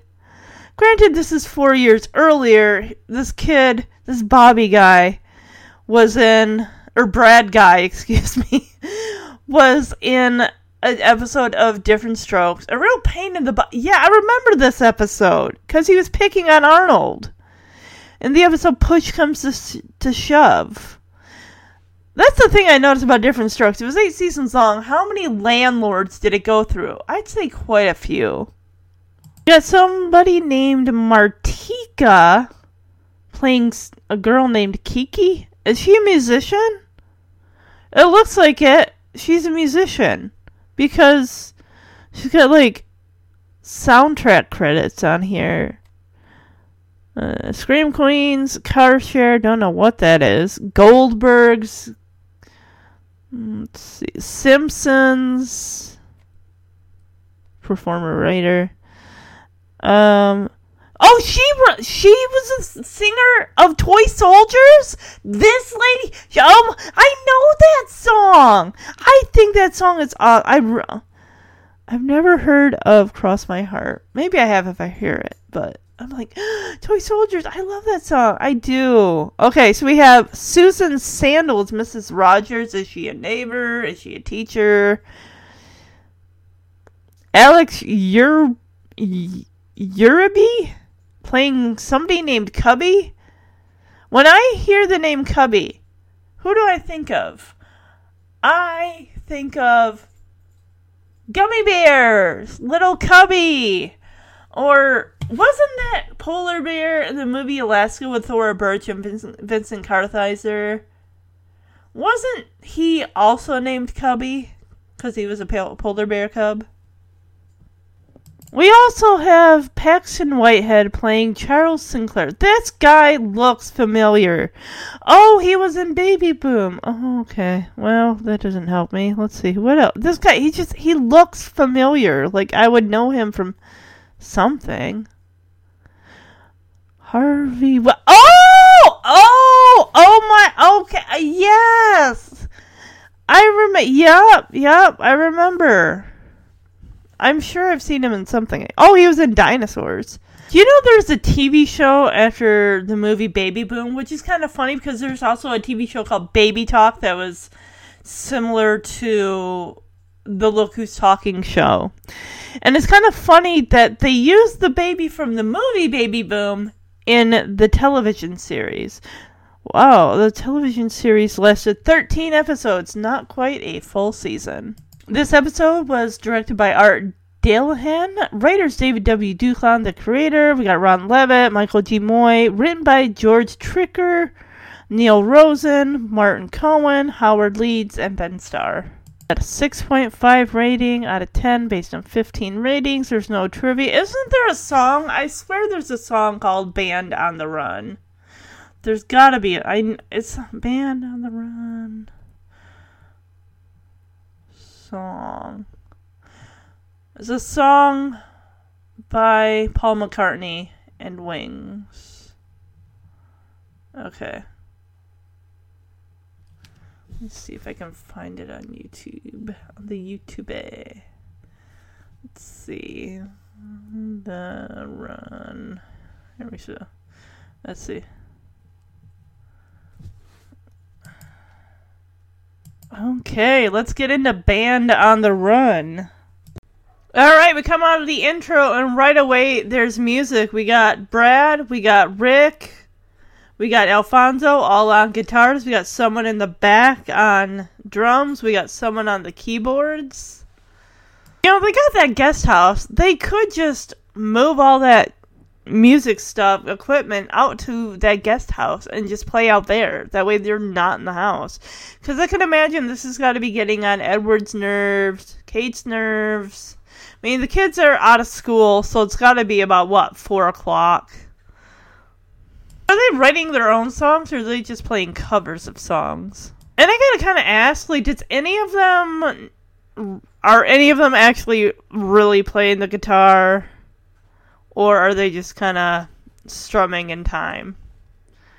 Well, Brad's got to get that ending solo there, that guitar solo. And Rick's shouting at him, Brad! Brad! Brad! The song's over.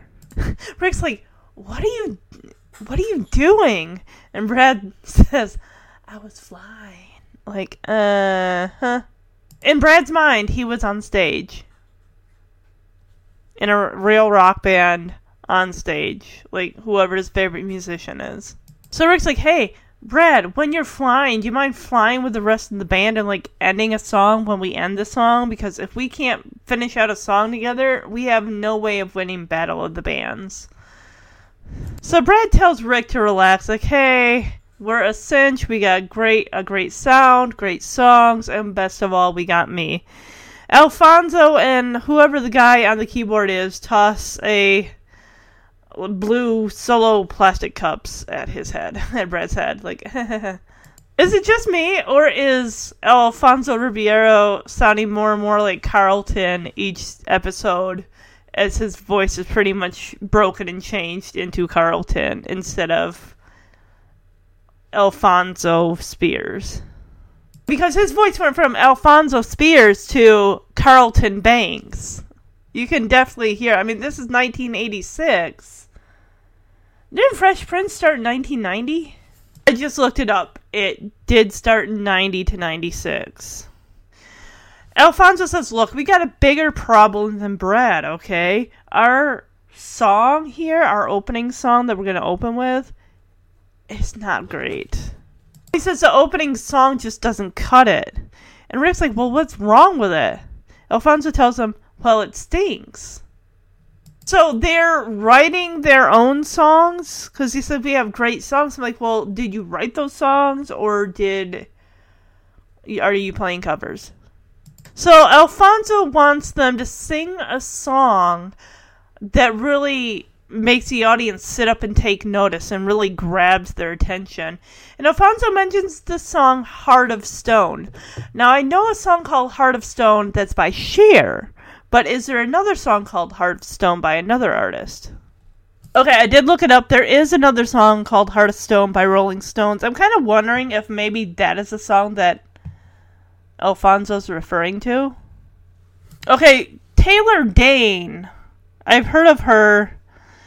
And okay, so the song Heart of Stone does sound familiar. Like I feel like I've definitely heard it at one point growing up. Just looking up on YouTube, there are like probably under 10 different songs with the title Heart of Stone. So Brad and Alfonso are kind of getting into it on what song they should open with. Brad doesn't feel like an untested, clumsy opener type of song would work for this contest. And Rick even says, hey, we're a band, we're all members, let's just take a vote. So Alfonso pretty much just drops it. The group doesn't take a vote on what song to do. He's like, I gotta get out of here, I got a date. And Rick's like, wait, no, Alfonso, we still got a lot of rehearsing to do. And Alfonso says, I have a date with Kiki. As in, the person playing Kiki sings the song Toy Soldiers. Is she gonna sing in the band? And Rick tells her, like, again, you skipped out a rehearsal yesterday early to be with her. And Alfonso's like, yeah, I know. It was worth it. Rick tells him, alright, Alfonso, what's more important, our group or a woman? And Alfonso just looks at him and Rick's like, oh, alright, have a good time. Ugh. I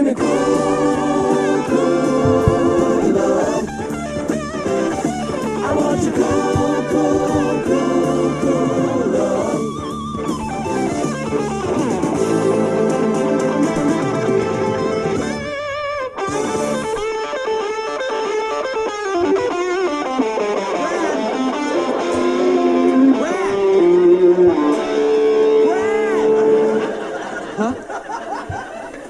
What are you doing? I was flying. Well, would you mind flying with the rest of the formation? Brad, if we can't finish a song together, there's no way we're going to win the Battle of the Bands. Hey, relax. We're a cinch. Hey, we got a hot sound, good songs, and most important, me. Look, I think we have an even bigger problem than Brad. Well, what do you mean? Well, the opening song just doesn't cut it. Well, what's wrong with it? Well, for one thing, it stinks. And, you have a better suggestion? Yeah. I think we should open up with something that really grabs them. Makes them sit up and notice. Like Heart of Stone. You sing that song. Yeah. Wait a minute, guys. That's not a bad idea. Look, why don't we vote on it? Yeah, all right. All in favor of replacing a never-fail opener with a weak, untested, clumsy ballad that nobody understands. Okay, forget it. I gotta get out of here. What? No. Alfonso, we have more rehearsing to do. Well, I got a date with Kiki. Again, you know you skipped out early yesterday to be with her. I know. And it was worth it. Come on, Alfonso, what's more important, our group or a woman? Have a good time. Alright, looks like it's later that evening. And Edward's like, oh, he's coming down the stairs. Like, oh, honey, it smells great. What are you making? And she says, prime rib. I'm like, oh, prime rib. Right up there with steak. I love them both. I don't know if you remember Quiznos subs. I don't know how many there are around anymore, but they used to have, I don't know if they still do. I don't know if they really do anymore because I've checked menus. I didn't never see it up there. Prime rib and peppercorn sub. Ha. Oh, I miss it. It was so good. I'm going to give me bathroom issues later, but it was so good. I loved it. I'm going to look it up right now. I wonder if they have any here in Texas. But I'm sure Jeremy doesn't want to drive 3 hours to eat at a Quiznos. I mean, I like Subway and stuff. I always kind of have, but I recently had it, and I'm just like, Does anyone remember Blimpie subs? When I used to work at the video store, there was one, like, right across the way. Like, walking, like, 25 feet away from the video store. Oh, sweet, they have one nearby. It's only 6 miles away, and it's currently open. I mean, I'm not going there, but maybe I can convince Jeremy. Oh, it depends if they got the prime rib and peppercorn. Probably don't. I mean, that was way... It was like 2005, the last time I probably had... No, wait, no, okay, it was probably 2007, maybe? When Jeremy had an interview in Ohio before he ended up getting the job, in Michigan, we went out there for a job interview in Ohio. I went with him because I had the day off, and we stopped at a Quiznos. That might have been the last time I had it. I can't remember. I guess they must not have it anymore. It says that as far as steak, they have the peppercorn steak, so it's probably about as Black Angus Steakhouse, so that's probably about as close to a prime rib and peppercorn sub as I'm gonna get. I mean, I don't know. It just seems like steak, even when it comes to Subway, it's just like, it's not appealing looking, tasting either. But alright, let's get back to what Kate's making. She's making what looks like a layer cake. She must be having an important event coming up, or she just likes cooking for her husband and stepson. She's frosting a cake. Coconut icing. I could get into coconut icing. Jeremy hates coconut, but I think it's pretty good. Speaking of coconut, what do you like better? The Almond Joy or the Mounds Bar? Mounds Bar, I think, has dark chocolate, where Almond Joy has, of course, an almond and milk chocolate. I mean, I like the Mounds Bar, too, but... So, he wants to, of course, lick the bowl. He's like, oh, I'll get my own. He thinks it's coconut frosting, sticks his finger in this white goop. I don't know what it is. She's like, no, Edward, don't. Whatever it is some hot, hot stuff. Because immediately he starts fanning his mouth like that's going to cool it down. Yes, they always say, when you eat something hot, don't go for water, drink milk, or eat bread. Apparently that was a horseradish that he dipped his finger into. The horseradish for the prime rib. No, I want prime rib. I still gotta decide what we're gonna do. Jeremy and I are gonna do for Thanksgiving this year, because this is the first time that we're gonna be by ourselves. And I mean, the two of us are not gonna want a big giant turkey. Not to mention, living in an apartment, it's not like we have that big freezer like when we lived in the house.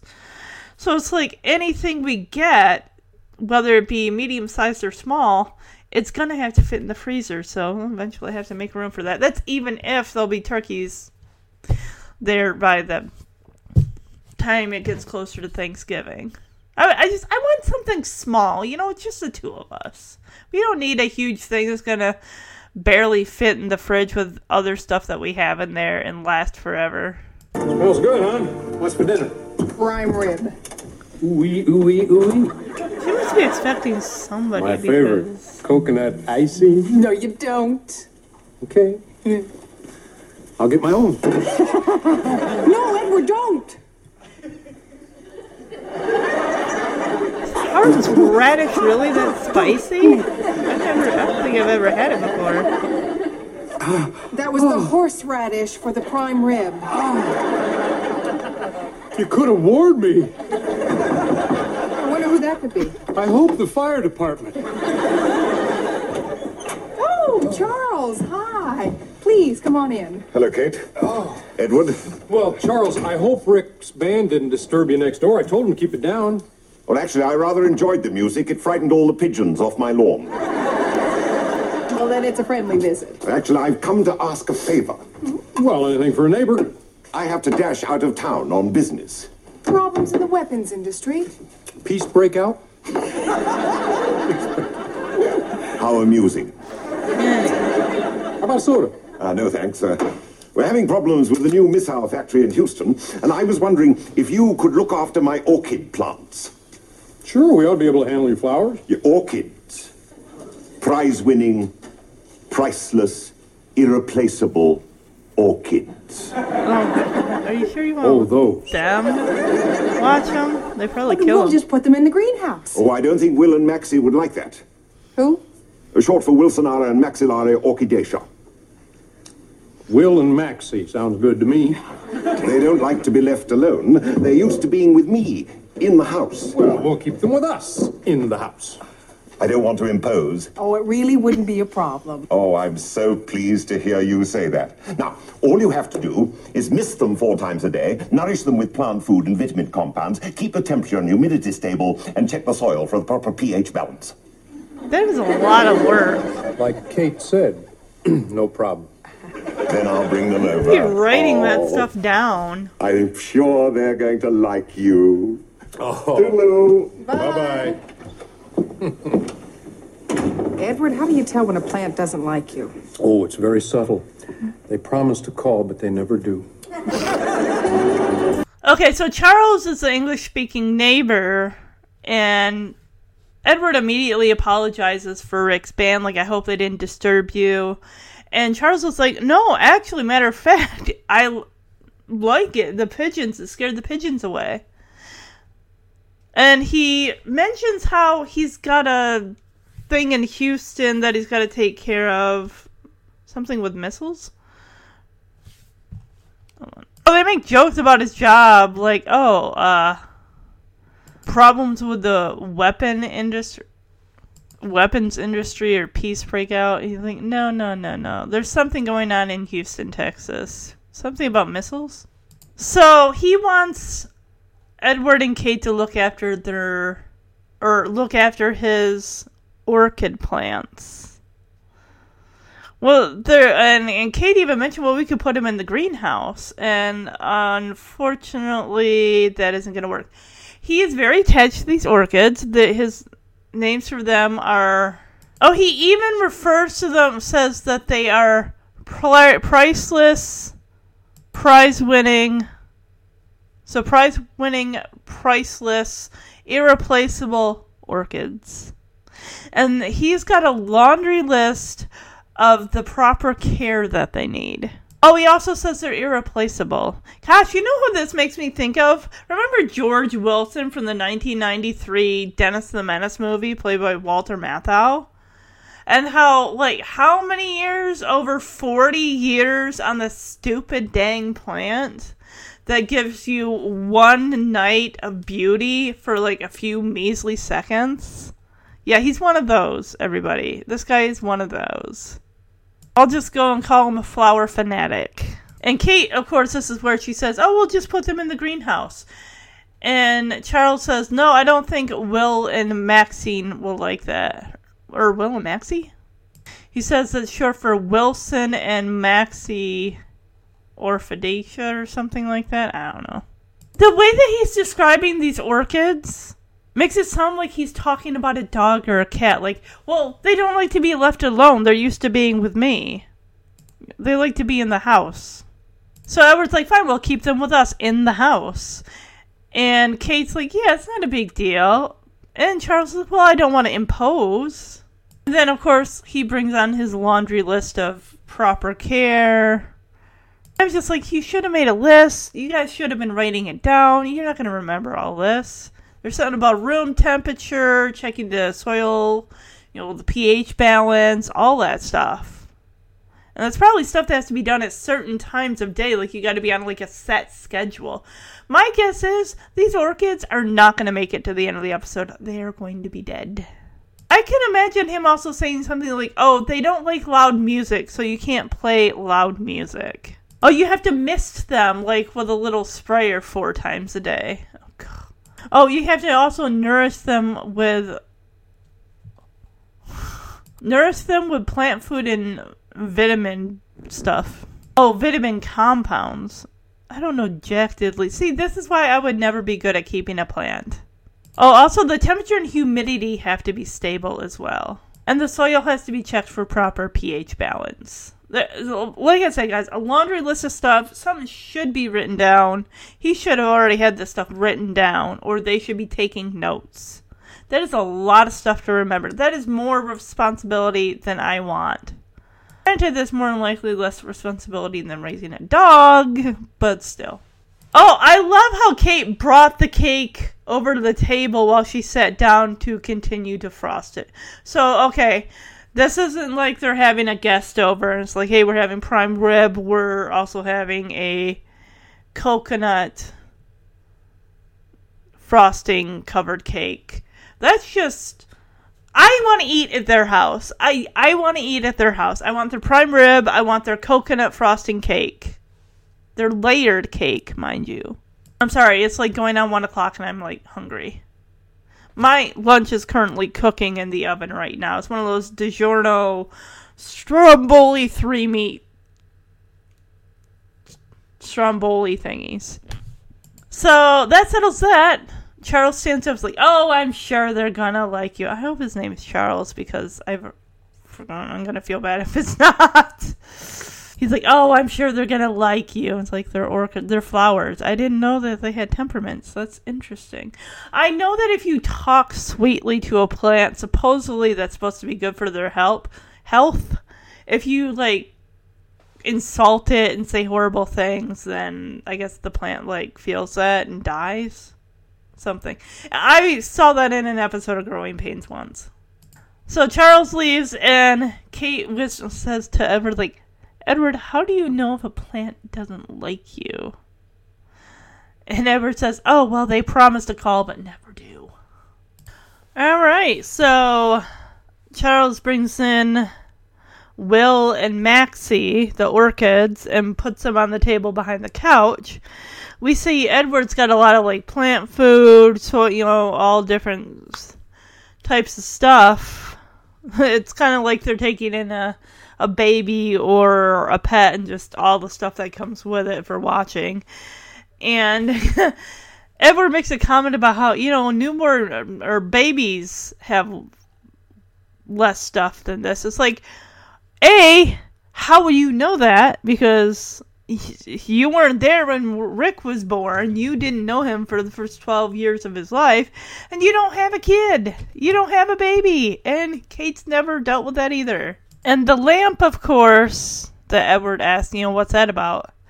And Charles says, oh, it's to keep them warm during the cold evenings. Okay, he did bring them a binder of how to take care of them, which, thank goodness. And Kate's reading, like, if it gets colder than 58 degrees, he kind of leans over her shoulder and says, bye-bye, buds. Like, yeah, they'll be dead. There's the spray bottle for the misting 4 times a day.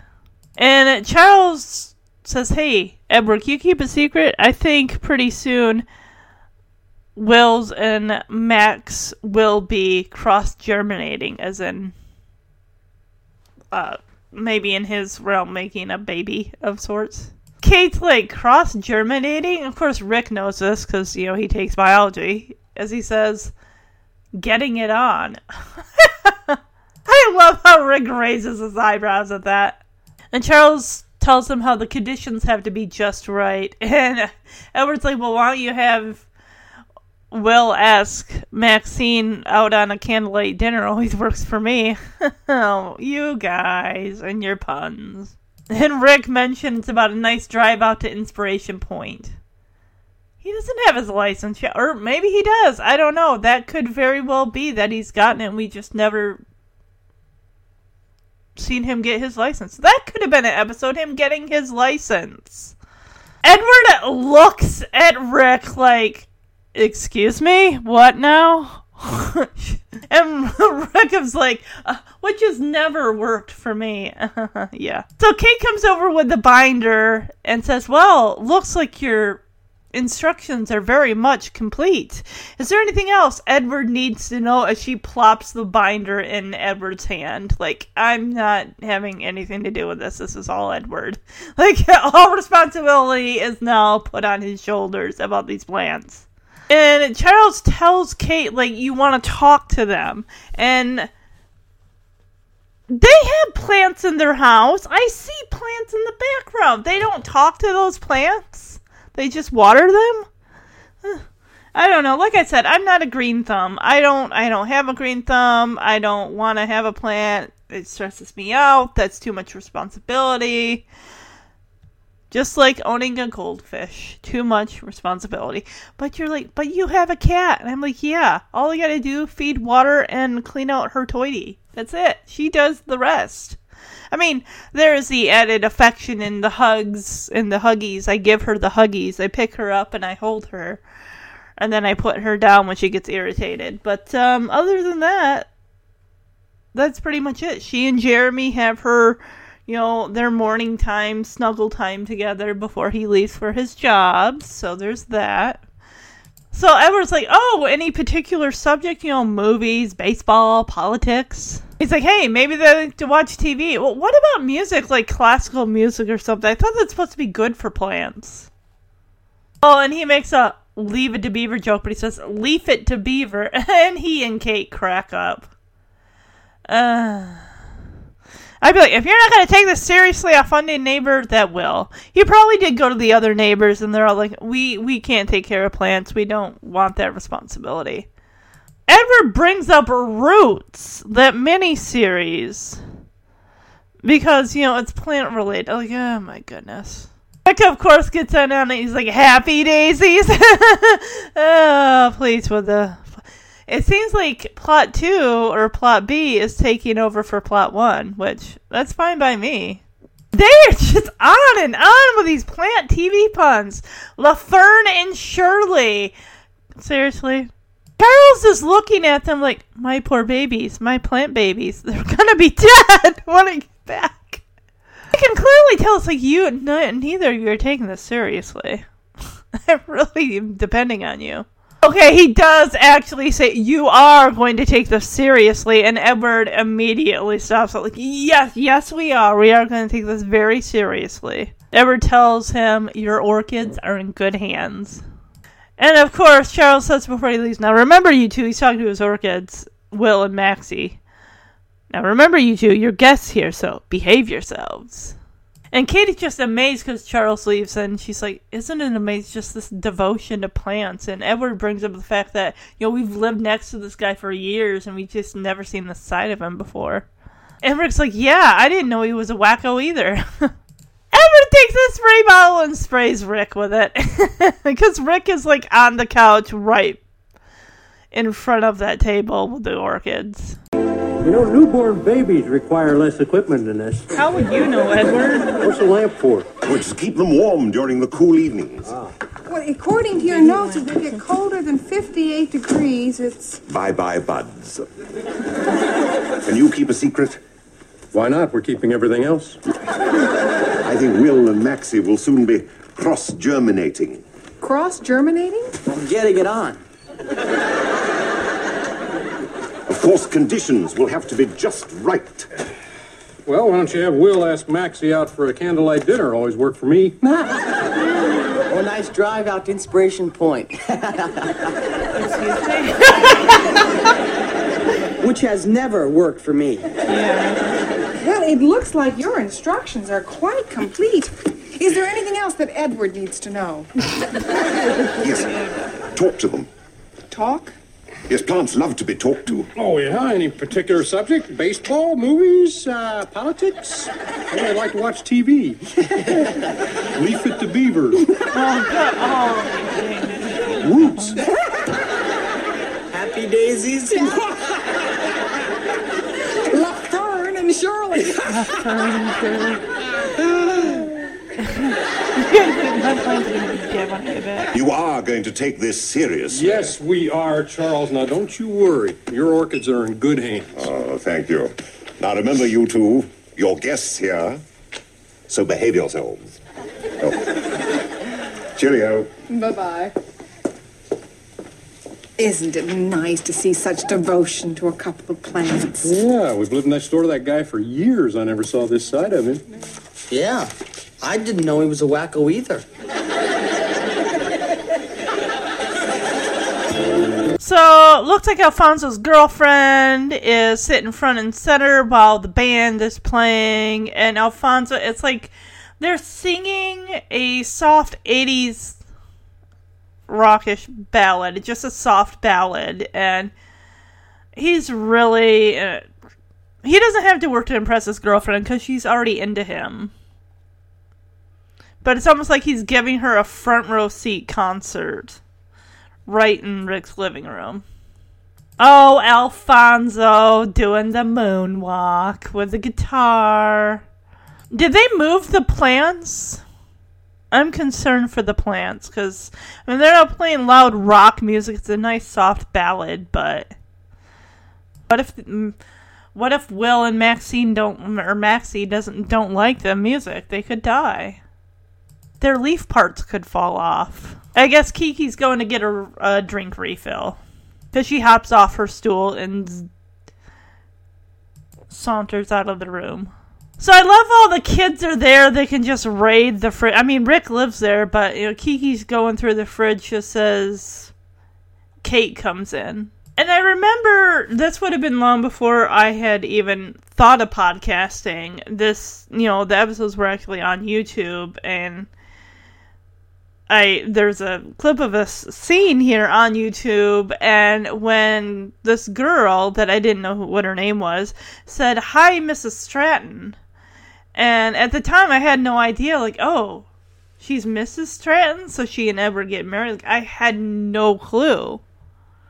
Because I might have seen some episodes of Silver Spoons in reruns, but I wasn't because the show started in 82 when I was born. And then it was over in 87 when I would have been 4 or 5. So I would have just been seeing some reruns. The Rick's 16th birthday episode would have been one that was familiar to me in a rerun. I gotta say, when that refrigerator door, because it's a two-sided one, and then when that back door opens, there's mere inches of those two doors practically touching each other, the edges of the doors.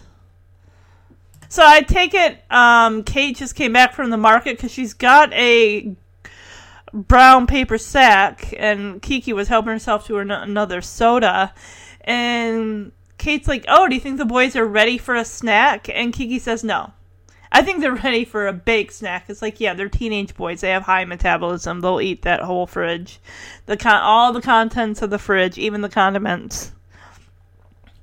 And she does say that she's Alfonso's friend, so maybe they're not exclusive yet.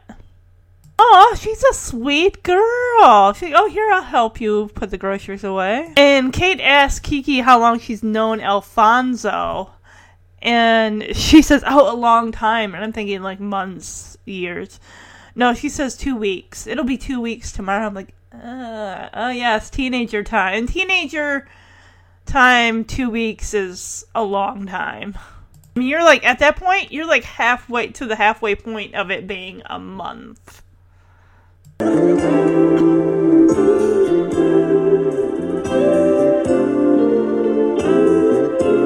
So dear Miss Lonely Hearts, I'm counting on your advice.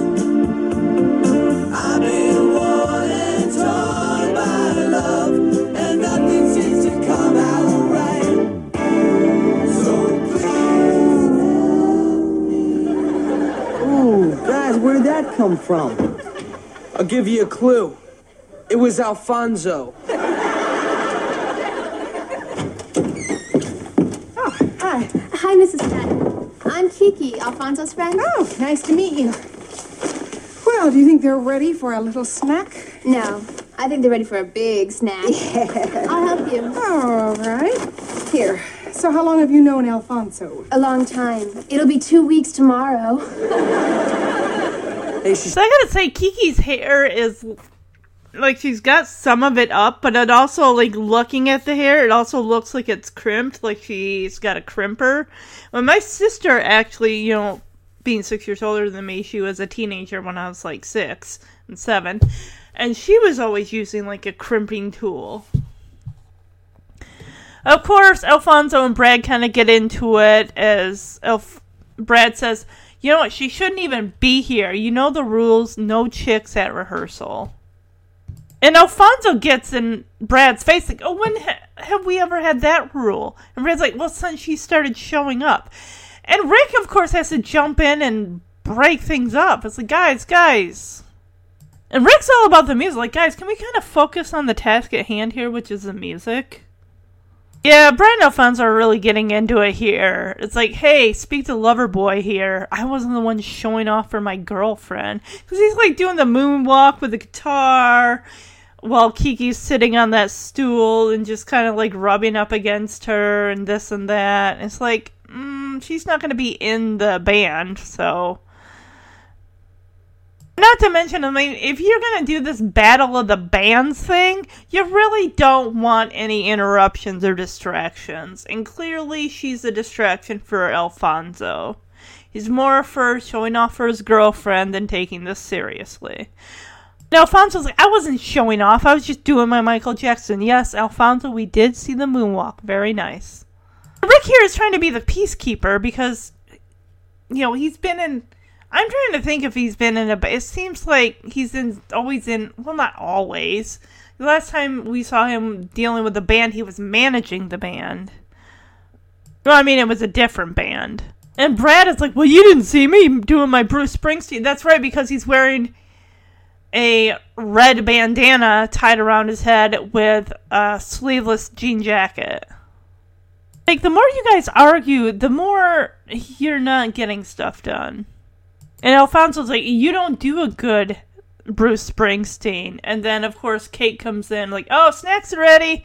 And we see the keyboarder and the drummer like, ooh, food. Because they're teenage boys. Like, food, sustenance. So the guys, except Alfonso, head off to go into the kitchen and stuff their faces. While Kiki comes over to Alfonso. So she compliments Alfonso, she says, you know, I thought you sounded terrific, and when you're in front, the band really sounds better. And she is really doling out the compliments since they've been together for almost 2 weeks. Saying that he's got the best voice.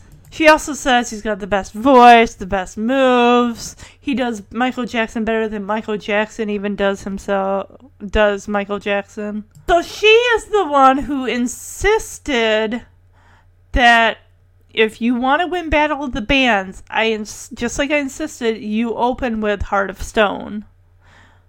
And Alfonso's like, yeah, well, the guys didn't go for that. So she basically wants him to assert himself in the band and to say, you're part of the band, you should make your voice heard. She is a manipulator, this girl! Because she's like, oh, that's because they're jealous. I'm like, girl, you were trying to pit him against his friends. That is cold. You've only known this guy for 2 weeks, and you're already a problem. I really hope that he realizes that she is full on manipulating him at some point. And says, you know what, I have my friends, they're important to me, I'm not going to treat them like garbage. I hope this anyway. Alfonso's like, they are? Dude, what's with you, man? You get all mushy for a pretty face. And you're just going to swallow up everything she's throwing at you. And she's like, yeah, because you sound so good. Okay, she's getting a little ushy-gushy here. She's like, oh, when you sing this song, it makes my heart throb. Oh, Alfonso. And she's like, yeah, I have to run. Kisses him on the cheek. That's... Well, and the fact that she's getting him to, like, skip practice and not, I mean... He's already been bailing out on his friends for this. I don't like this Mickey, or... What's her name? Is it Mickey? Nikki? I've already forgot her name. Miki? Hold on. Oh, God, that's stupid. I get so dumb. Lego Star Wars Holiday Special. Interesting. Okay, hold on. Let me find it. It's Mickey, right? God, I swear. Hold on. Oh, my God. What's her name? Kiki. Why did I say Mickey? Well, wait a minute. Isn't her actual name is Mickey? It's Martika. Oh my gosh. I'm sorry, guys. I feel so dumb. Hey, she shouldn't even be here. You know the rule. No chicks at rehearsal. Well, since when did we have that rule? Since she started showing up. Guys, come on, look. Can we get back to the music? Hey, speak to Loverboy here. I wasn't the one showing off. Hey, I wasn't showing off. Alfonso. I was just doing my Michael Jackson. Alfonso? Hey, you didn't see me doing my Bruce Springsteen.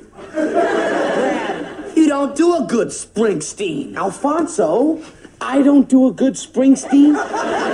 Snacks are ready. Food. Well, I'm glad I settled that.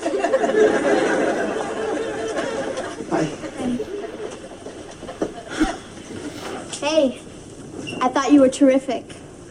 Yeah? When you're in front, the group sounds so much better. Really? You've got the best voice, the best moves, and you do Michael Jackson better than Michael Jackson. Yeah? And like I told you before, if you want to win the Battle of the Bands, I think you should insist on opening with Heart of Stone. Yeah, well, the guys didn't go for it. That's because they're jealous. They are? Manipulative Yeah. wench. Because you sound so good. Hey, when you sing that song, it makes my heart throb. Ew. Yeah? Yeah. I have to run.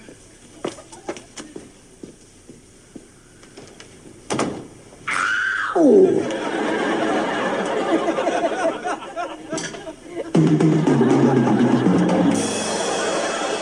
So the guys come in with their drinks. They probably ate a whole bunch of food in the kitchen. And they see Alfonso on the drums. And Brad is like, oh great, he's a one-man band. You know, I gotta say real quick before the guys come in, Alfonso does that spin. And I'm like, he did that very well. It didn't hit any of the equipment. You know, the amps, the guitars that are sitting there, the wires on the floor. None of that. I was like, oh gosh, with that spin, he's probably gonna... Nope, he didn't. He's got coordination. So Rick asks where Kiki is, and Alfonso's like, she left. And Brad's like, great, so you won't be jumping and up and down during the ballad. So Rick's still trying to be the peacekeeper between Brad and Alfonso.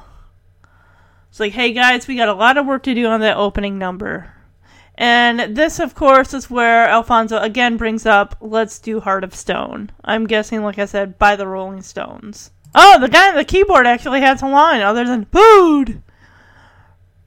He's like, I thought we already went through this. Brad's like, yeah, I feel like I'm going through deja vu again. And Rick actually stands up for Alfonso. Like, I'm sure he's got a good reason. Let me guess. He says, oh, because Kiki thinks it's a good idea. Oh, God.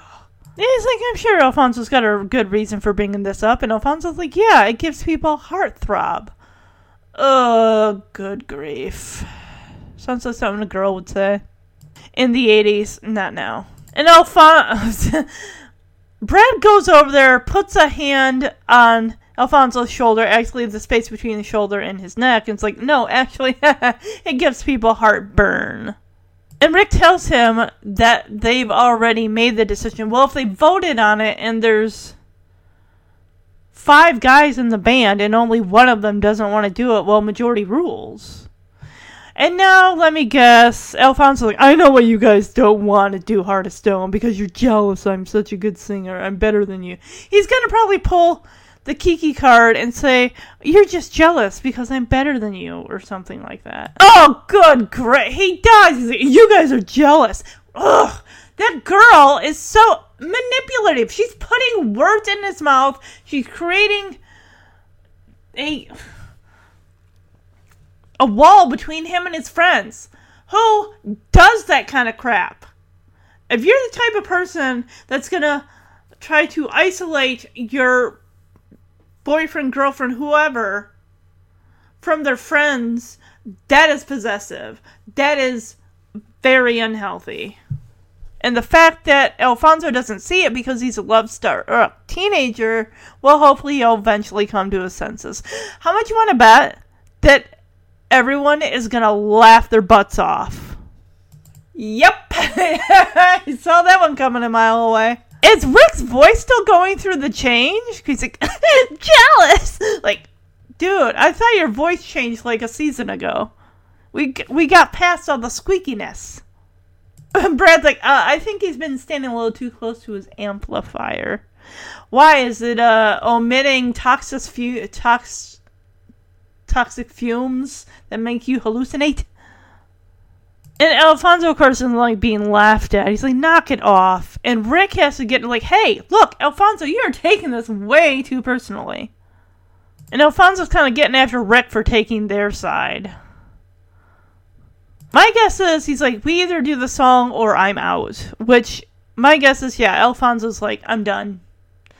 Like, dude, if you can't be a team player, dude, you gotta get this girl, she's toxic. She's toxic. Dump her butt. Dump her butt. He basically says, I walk if we don't do the song. And they all are like, they are shocked. Like, man, really? Of course, they're just slack-jawed. They're like, huh? And Alfonso's like, well, got my answer. Bye. Berenson takes his jacket and his guitar. We get a shot of the front door as Alfonso walks out of it, like in front of the door with the mailbox. Because Rick comes through with his guitar still attached to his body. Like, Alfonso! Great. Now he's a one-man band. Where's Kiki? She left. Good. Now you won't be jumping up and down during the ballads. Let's lay off, guys, all right? We have a lot of work to do. Like that opening number. Yeah, I've been giving that a lot of thought, and I still think we should open up with Heart of Stone. I thought we already went through this. Yeah, I feel like I'm having a deja vu again. Wait a minute, guys. I'm sure Alfonso has a good reason for bringing this up. Don't you?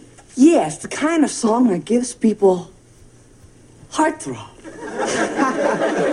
No. It gives people heartburn. See, Alfonso, we've already made our decision. I know why you guys don't want me to do Heart of Stone. You guys are jealous. Jealous? I think he's been standing too close to his amplifier. Knock it off. Alfonso, calm down. You're taking this too personally. Oh, sure. Take their side. What? Look, we either do the song or what? Or I walk. Dude, you were putting your friends in a Guess position. I got your answer. All for a Alfonso. stupid girl. It's toxic. Alfonso! Okay, Edward is misting the plants. He also got a little spray bottle thing of, something you put on the plants. And he's like, oh, I miss you. As he's spraying them to death. Those plants are going to be dead. I have a feeling he's overdoing it with the misting. How much mist? How long? He's having too much fun with the misting. You're going to overmist. Those flowers are going to start those petals, they're falling off those plants, I bet. I bet anything. So, he's like speaking in different accents, like he's trying to sound like Charo's, like, oh, William, you have a weed. Let me take that out. Like, and he's putting some others. I think he's like, either he's exaggerating, like, taking care of them, or he's like, just goofily, like, I don't think he's taking it 100% seriously, or maybe he's getting a little too involved in taking care of them. I don't know. Because he moves a lamp off of the one, and, like, oh, you're getting a little too much heat. He's doing some, like, Pepe Le Pew Lumiere French accent. And I love how Rick's, like, right behind him, like, Dad, you've lost it. I love how Rick's like, Dad, and Edward's like, what? Like, you didn't catch me talking to one of these plants? Rick's accusing his dad of, like, hitting on an orchid. Like, does Kate know about this? And he's like, what? I was just talking to the plant. Like, no, Dad, you were hitting on an orchid. I thought that purple whitish one was William, and the other one was Maxie. Do I have it wrong? Is Maxie the purple one? And then the orangish yellow one is William? Or Will? Or whatever? Oh, they're just laughing about it. That's so funny, you hitting on a plant. So Edward grabs the binder and he's kind of flipping through it and asks Rick, hey, you guys going to have band practice here today? And Rick's like, yep. Rick says, well, we'll be out of the house then for that. Okay, so Monday night is the Battle of the Bands. He's like, we'll be there Monday night for the Battle of the Bands. And then he proceeds to do a bunch of mouth noises. Oh, Edward. So Rick is like, I think the battle's going to turn into a massacre. And Edward's like, oh? And Rick's like, yeah, we can't seem to get it together. It's like, clearly with Brad and Alfonso's left the group. He and Brad were arguing as far as it comes to a song list and what they should open with. It's just been one headache after another. Edward's like, without Alfonso, right? And Rick says, no, Alfonso has nothing to do with this. Bull! He's got everything to do with it. Rick's like, okay, a little bit. All right, a lot. And his father's like, Rick, come on, seriously, it's me. And the doorbell rings. I wonder who that could be. It's Alfonso! Because before Edward answers the door, it's like, you can always ask him back. Are you serious? I'm guessing this is how this is going to play out. He's probably going to be like, Rick, I want all my stuff back that you borrowed or that we exchanged from each other or something like that. So Edward's like, oh, Alfonso, we were just talking about, hey, Rick, look who's here. It's Alfonso. And he excuses himself upstairs. And it's awkward, the exchange. Like, hey, how you doing? Like, you're basically walking on eggshells around. Like, you don't know if you had a big fight, how to approach the person afterwards. Like, we're kind of testing the waters. So Alfonso asks how the band is doing, and Rick's like, oh, fine. I mean, it's not the same without you in it. And Alfonso's like, well, 5 guys make more noise. And Rick actually asks him back, like, hey, if you ever want to come back. And Alfonso's like, well, look, I can't do that. I just came to pick up my mic stand. Oh, so they go through the kitchen to get the mic stand wherever it is. Who knows? And Alfonso drops a bomb on Rick saying that, yeah, I joined another band. Because Rick's like, oh, you've been doing some playing? And Alfonso's like, yeah, I joined another band. Like, ooh, let me guess. Is Kiki involved? That was her point, right? To pull Alfonso away from his friends into another band. And they're opening with Heart of Stone, would be my guess. So Rick's like, who's in it? And Alfonso says, Kiki's brothers. Ah, yes, Kiki's brothers. So she has complete control. Apparently they've been looking for a lead singer, and Kiki's like, well, my boyfriend Alfonso, he's got the greatest voice. So Rick congratulates him and says, hey, so what kind of music is it? Contemporary? Top 40s? And Alfonso says, originals. Kiki's been writing some songs. Great, so she's this girl's so manipulative. And she's taking guitar lessons. Why? So she can be in the band as well? Oh, boy. Alfonso, you were really blinded to not see that this girl is taking advantage of you. She got you away from your friends. She's got you in her brother's band. And she's writing songs. Those brothers, she must got them wrapped around her finger as well. Like anything Kiki says, that's what we do. So Rick is like trying to fake being happy for Alfonso, and finally he just confessed, like, Alfonso, this is stupid. We're best friends. Why are you in another band? Alfonso says, because I get to do the songs that I do best. So Rick's like, Alfonso, can I tell you something friend to friend? Look, you've never started acting crazy until... Yeah, because of this girl. This girl is manipulating him. When is he gonna see it? Rick's like, until you went cuckoo over Kiki. And Alfonso gets upset. Like, hey, leave her out of this. This was all my idea. Was it, Alfonso? Was it really? Or was she just fanning the flames of your thoughts? making you think that this is what you wanted. He likes the idea of flying solo and no one telling him what to do. So Kiki's not telling you what to do. She's not writing your songs for you. She's not having you join her brother's band so you can be a lead singer. She's controlling all of this. Oh boy, this is beyond controlling. And he's like, hey, I can be my own man. Look, I gotta go, or Kiki gets mad if I'm gone too long. That is a controlling person that is not healthy. Again, not healthy, Alfonso. I'm sure before the end of the episode he's gonna realize this. He has to. I missed you. Yes, I did, Whitmore Kid, you.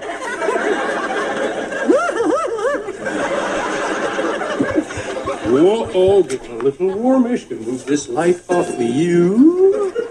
Hello, what's this? Weed. I'll have that, can we? No. There, you look much better. You look fantastic, if I do say so myself. Very sexy. Dad. What? Does Kate know about this? I was just saying good morning. Yeah, no, Dad, you weren't. I saw the whole thing. You were hitting on an orchid. You guys gonna have band practice here again today? Yep. We'll be out. But we'll be there Monday night for the Battle of the Bell. I think the battle is going to turn into a massacre. Oh? Yeah, we just can't seem to get it together. Without Alfonso, you mean? Alfonso has nothing to do with this. Okay, maybe a little. Okay, a lot. Well, you guys can always ask him back.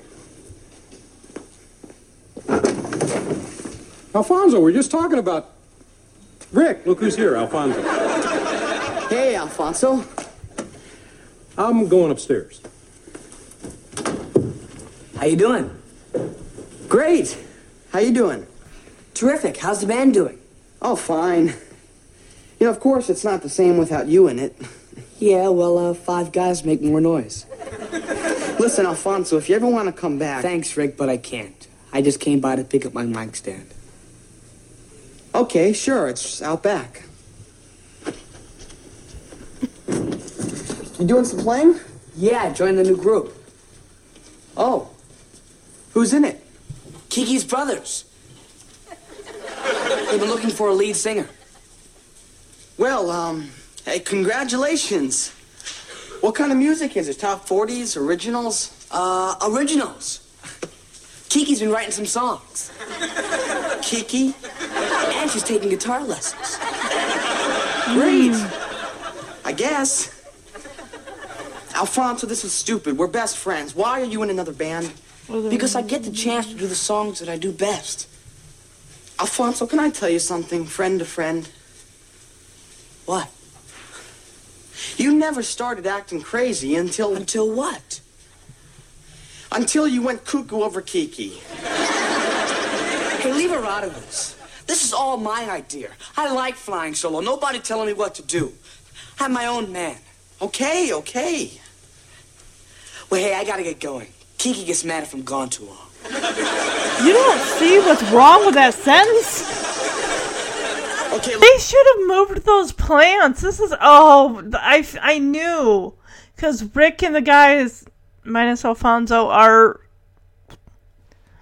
in the living room with, practicing with the band. They got an amp right by that table. And you just see that poor... I think it's Maxine or Max, the flower, the orchid. And I bet anything, those petals are going to start to fall off. Well, that didn't take long, did it? We see one petal fall off. Make that 8 petals total.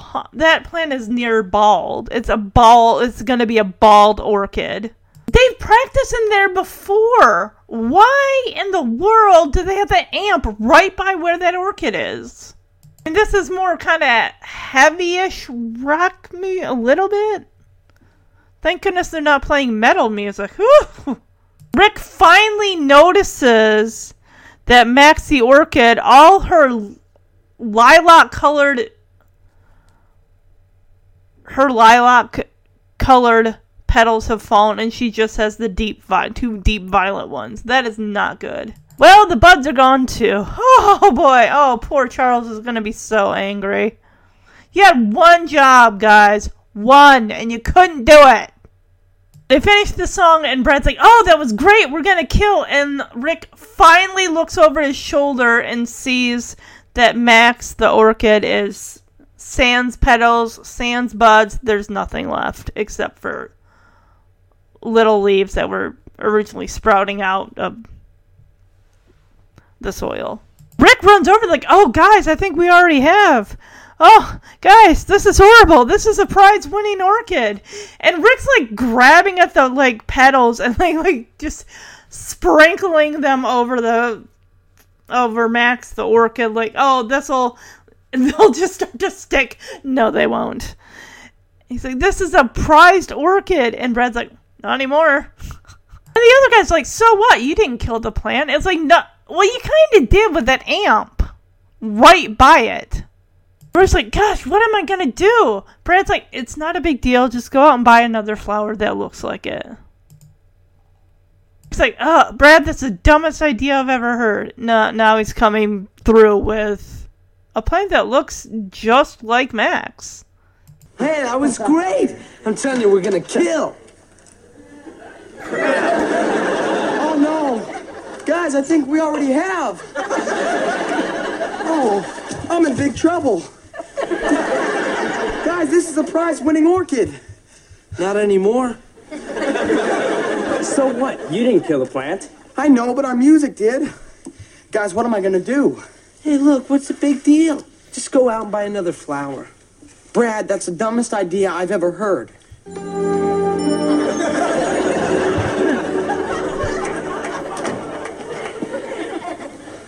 Oh, no.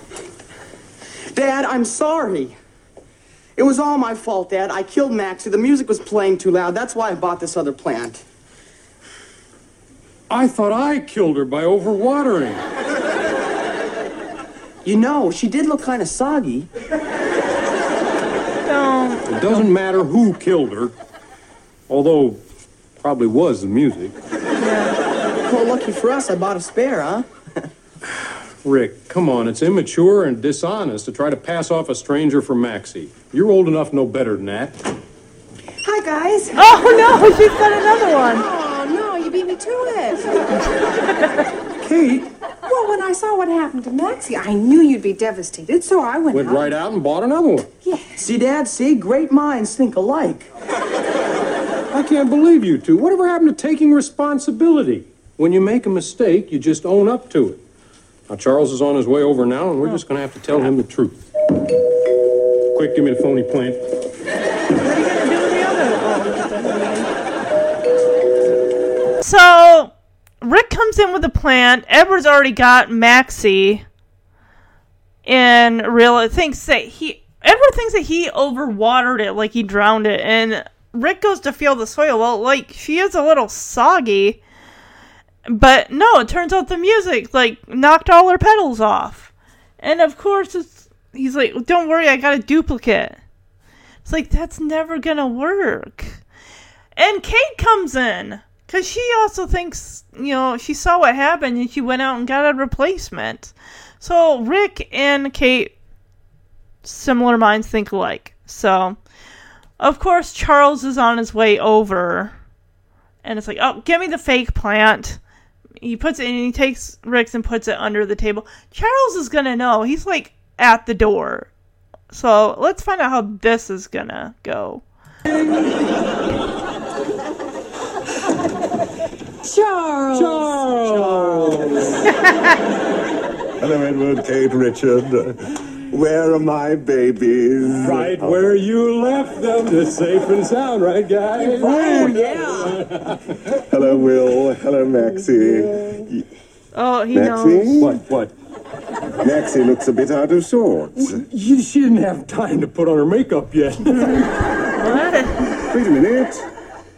This isn't my Maxie. Yeah, there's a little card in there. No, it isn't. Kate, do you know anything about this?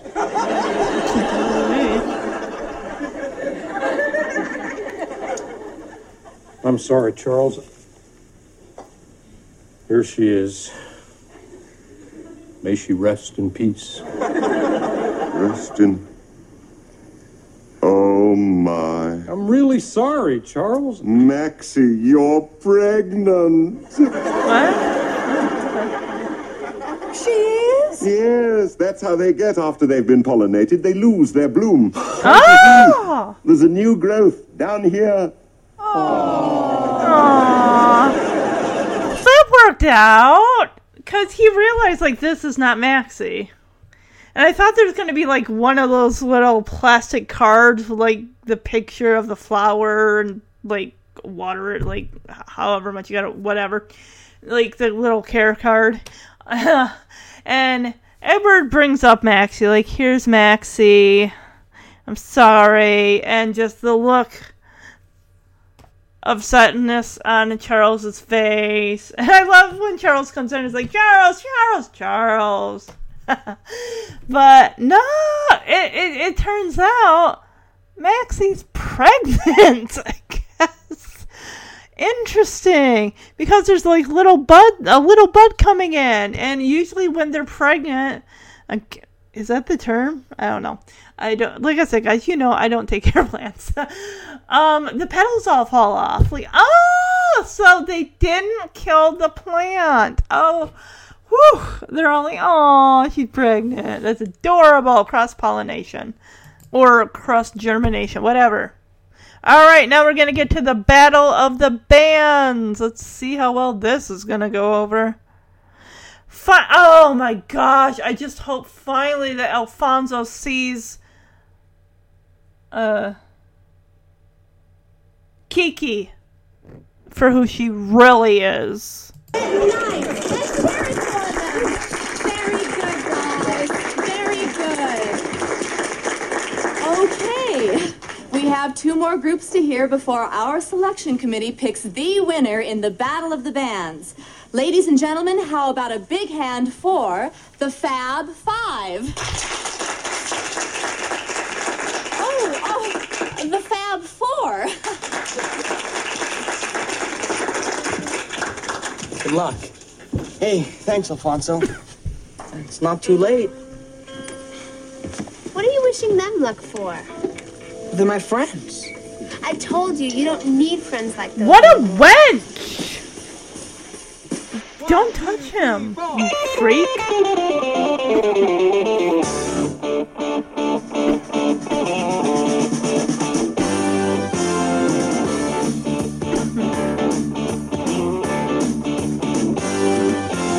You're so cool and it's making me uptight.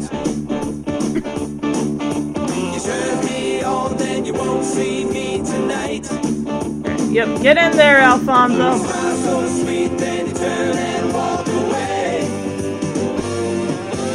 You make me nuts, girl, each and every day. Goodbye, Kiki. It's too late. You make me insane.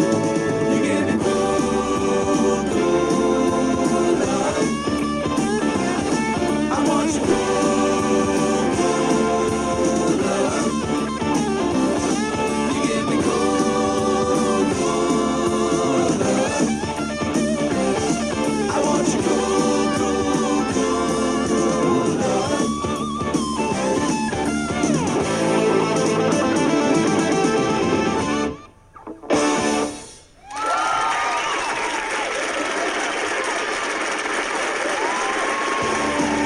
So they get up there. The lady running the contest is like the Fab Five, and Rick's like, no, it's the Fab Four. The Fab Four. She corrects herself. Kiki's there with Alfonso. Alfonso wishes Rick and the guys good luck. Kiki's like, what did you wish them good luck for? And Alfonso says, well, they're my friends. She's like, I told you, you don't need friends. You've got me. And like, finally, when the guys are on stage, they're playing the song, Alfonso just looks at her, looks at the guys, and looks back at Kiki, and it's like, forget this, I'm gonna support my friends. And he gets out there and he jumps right into it. And Kiki just turns around and walks away. Thank you! Thank you! You wench! Good riddance. No, I guess we don't learn if they win the Battle of the Bands. Do we not get to hear? No, we don't get to hear. Oh well. Well, I kind of figured they must. I really think they end up winning.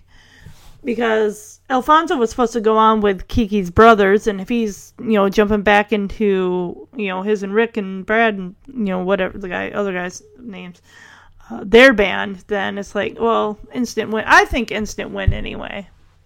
So this one, I liked a smidge more than the other one, because the main focus was pretty much just Brad being the house guest. This one, I had two plots.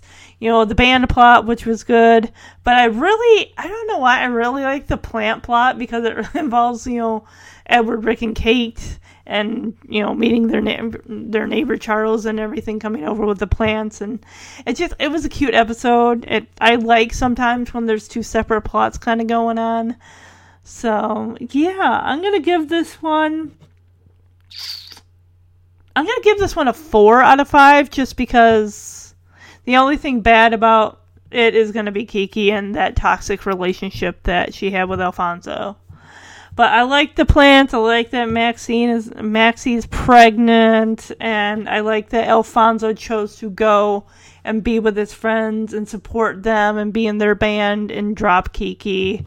I like how Rick, thinking that he killed the plant, and Kate, both simple minds think alike. They both got a replacement for the plant, but the surprise is on them since Maxie's pregnant. Yeah, I overall thought it was a cute episode. The fact that Rick was trying to tell Alfonso, it's like, you have never acted like this until this girl came along and got you all worked up. You started, wanting your own thing and making demands. I mean, it's part of the group. You're all should be included in everything like that. But yeah, I liked it. I definitely like the prime rib we didn't get to see, and the coconut frosting double layer cake that looked delicious. And all he did was dip his finger into that bowl of horseradish, but apparently it's really, really hot. Did she put jalapenos in it? Eesh. So yeah, 4 out of 5 trains. My silver spoonful is gonna definitely go for Alfonso and Kiki. Guys, I know it's probably going to be hard to realize when you're in a toxic relationship, but someone making demands of you all the time, pulling you away from your friends and family, trying to isolate you away from that is very possessive and unhealthy. That is not a relationship that anyone should want to be in. Also, if someone asks if you can watch their plants, do your best to take it seriously. Ask them to jot down notes, more likely, especially in the way of Charles, like these plants meant a lot to him, and just luckily he had a huge binder full of stuff, care and all that, everything. So, yes, when having someone else watch your pets, if you have any special instructions, write them down, make sure they're included. Anything, whether it's medication or special types of food, or just anything that you got to watch out for. So that way your pet gets the best care that it needs, and you don't have to worry that your pet is being, mistreated or not, the care isn't given correctly and stuff like that. You can, for worry-free vacation or why ever you're leaving your pet with somebody, just make sure it's someone you know and somebody you trust. Alright, so let's hear about next week's episode. It's the first one, Season 5, Episode 16, entitled Author, which aired on February 23rd, 1987. So, I don't know why I kept forgetting, like, oh, we're in 1986. No, we're in 1987. So, alright. This is the last episode that I'll be covering that has Edward's ex-wife, Rick's mother, Evelyn, appearing. Because if you know, Mother's Day, I had covered the Mother's Day episode, so I'll be doing Season 5 Episode 16 and Season 5 Episode 18. So, in Author, Edward's ex-wife writes a novel about a woman's stormy relationship with a character to whom he bears a strong resemblance. Oh boy. Yeah, this gotta work out great for Kate. You're like, yeah, I want to read this book about my current husband, or a character that just seems very much like my current husband. Oh boy. Oh, we get to see Marie again. It says Marie/Oprah Winfrey, so someone's having a dream sequence. That's what I'm getting from this. Someone's having a dream sequence. So, yep, the next episode is Season 5, Episode 18, entitled Hero Worship, which aired on February 16, 1987. In this episode, the Strattons' new neighbor is a rookie basketball star, and Rick is thrilled when he offers him some coaching and invites him to games. But the family is stunned when their new friend is suspended after a drug possession arrest. Okay, this has got to be one of those teach your kids not to do drugs type of moment. And also in the sports and drug possession type of things that were going on with, the steroids and whatever other illicit drugs were, professional athletes were using. I don't know. So, alright, yeah, look forward to those episodes next week. Guys, we are almost done with Season 5, the final season. I'm really looking forward to Season 5, Episode 19, entitled Baby Blues, which, no, Kate is not pregnant. No, this, actually, we get to see a character that we saw in Season 4 in Daddy Rick. Yeah, so I can kind of tell you about, these episodes going forward. So, the week after next week, I'll be focusing on Season 5, Episode 19 and Season 5, Episode 20. Baby Blues, Episode 19. Rick fixes up an old classmate, now an unwed mother, with a contractor who has no idea that he's dating a parent. Okay, so let me get this straight. This old classmate is out of high school, I'm guessing, because he doesn't say it's a current classmate. So more than likely, sadly, she must have dropped out to raise her baby. And a contractor, depending on how old he is. I mean, she's Rick's age. She's 17. Contractors are usually what? I don't know. When I see contractors, I think they're usually in their 20s, 30s, whatever. I don't know. So that'll be interesting to see how that goes out. Thoroughly Modern Mildred, excuse me. We get a repeat appearance by who we saw in the Lost and Found episode in early Season 5, Kate's grandmother, Mildred. When Kate's grandmother arrives with her new boyfriend, everyone is shocked that they are sharing a bedroom, especially after Edward just criticized Rick for going a bit too far with the girl while he was out. Is this the same girl played by the girl who was kissed by Elliot from E.T., or is this a whole new situation just for this episode? Looks like there is a girl in this episode that most likely could be the girl in question. Alright, Season 5, Episode 21, Pardon My French. We get the final appearance by John Houseman playing Grandfather Stratton. He returns from France, surprising everyone with his much younger fiancée. Robin Lively again. Wasn't she just in an episode recently? I swear she was. She was in an episode. Oh, she was in Karate Kid Part 3. She was in a bit of stuff. But I swear she was in the Beach House episode of Silver Spoons. Maybe I'm wrong. Hold on. Let's see here. She's been in quite a few things. Oh, here we go. The Beach House, yes. She's playing another character. She was in episode 5. Now she's in episode 21. Let me go back. Okay, so clearly Grandfather Stratton is bringing home a woman named Jacqueline. No, he's not dating a 17-year-old played by Robin Lively. That would be very... I mean, it did say a much younger fiance, but I don't think it's, like, underage young. All right, Season 5, Episode 22, Educating Rick. Which, Rick's learning problem was the other title with the football player. Disappointed by Rick's interest in party schools, Edward steers him toward a more rigorous all-male college, but when Rick and Brett attend an open house weekend, they have a hard time restraining their interest in the local female students. Yes, because the female students would be into the 16-year-old high school boys. No. Season 5, Episode 23, Edward's Big Adventure. Bored by being left at home, Edward ventures out to a bar he used to frequent in college, but loses his wallet while dealing with a pool shark? Huh? That's an episode? And this, guys, this is the second to last episode of the show.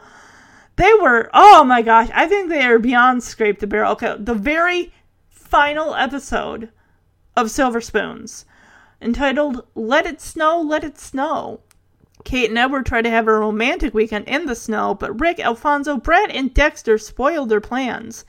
Getting time alone is impossible, especially when a blizzard hits their cabin. Yes, that's how the show ends, everybody. They go on a little romantic ski trip. You got a bunch of kids and your coworker tagging along, and a little too close for comfort when you're snowed in and you're all in one space.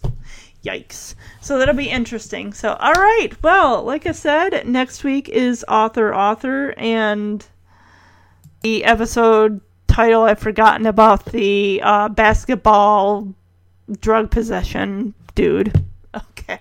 Bye-bye, everybody. Have a great week.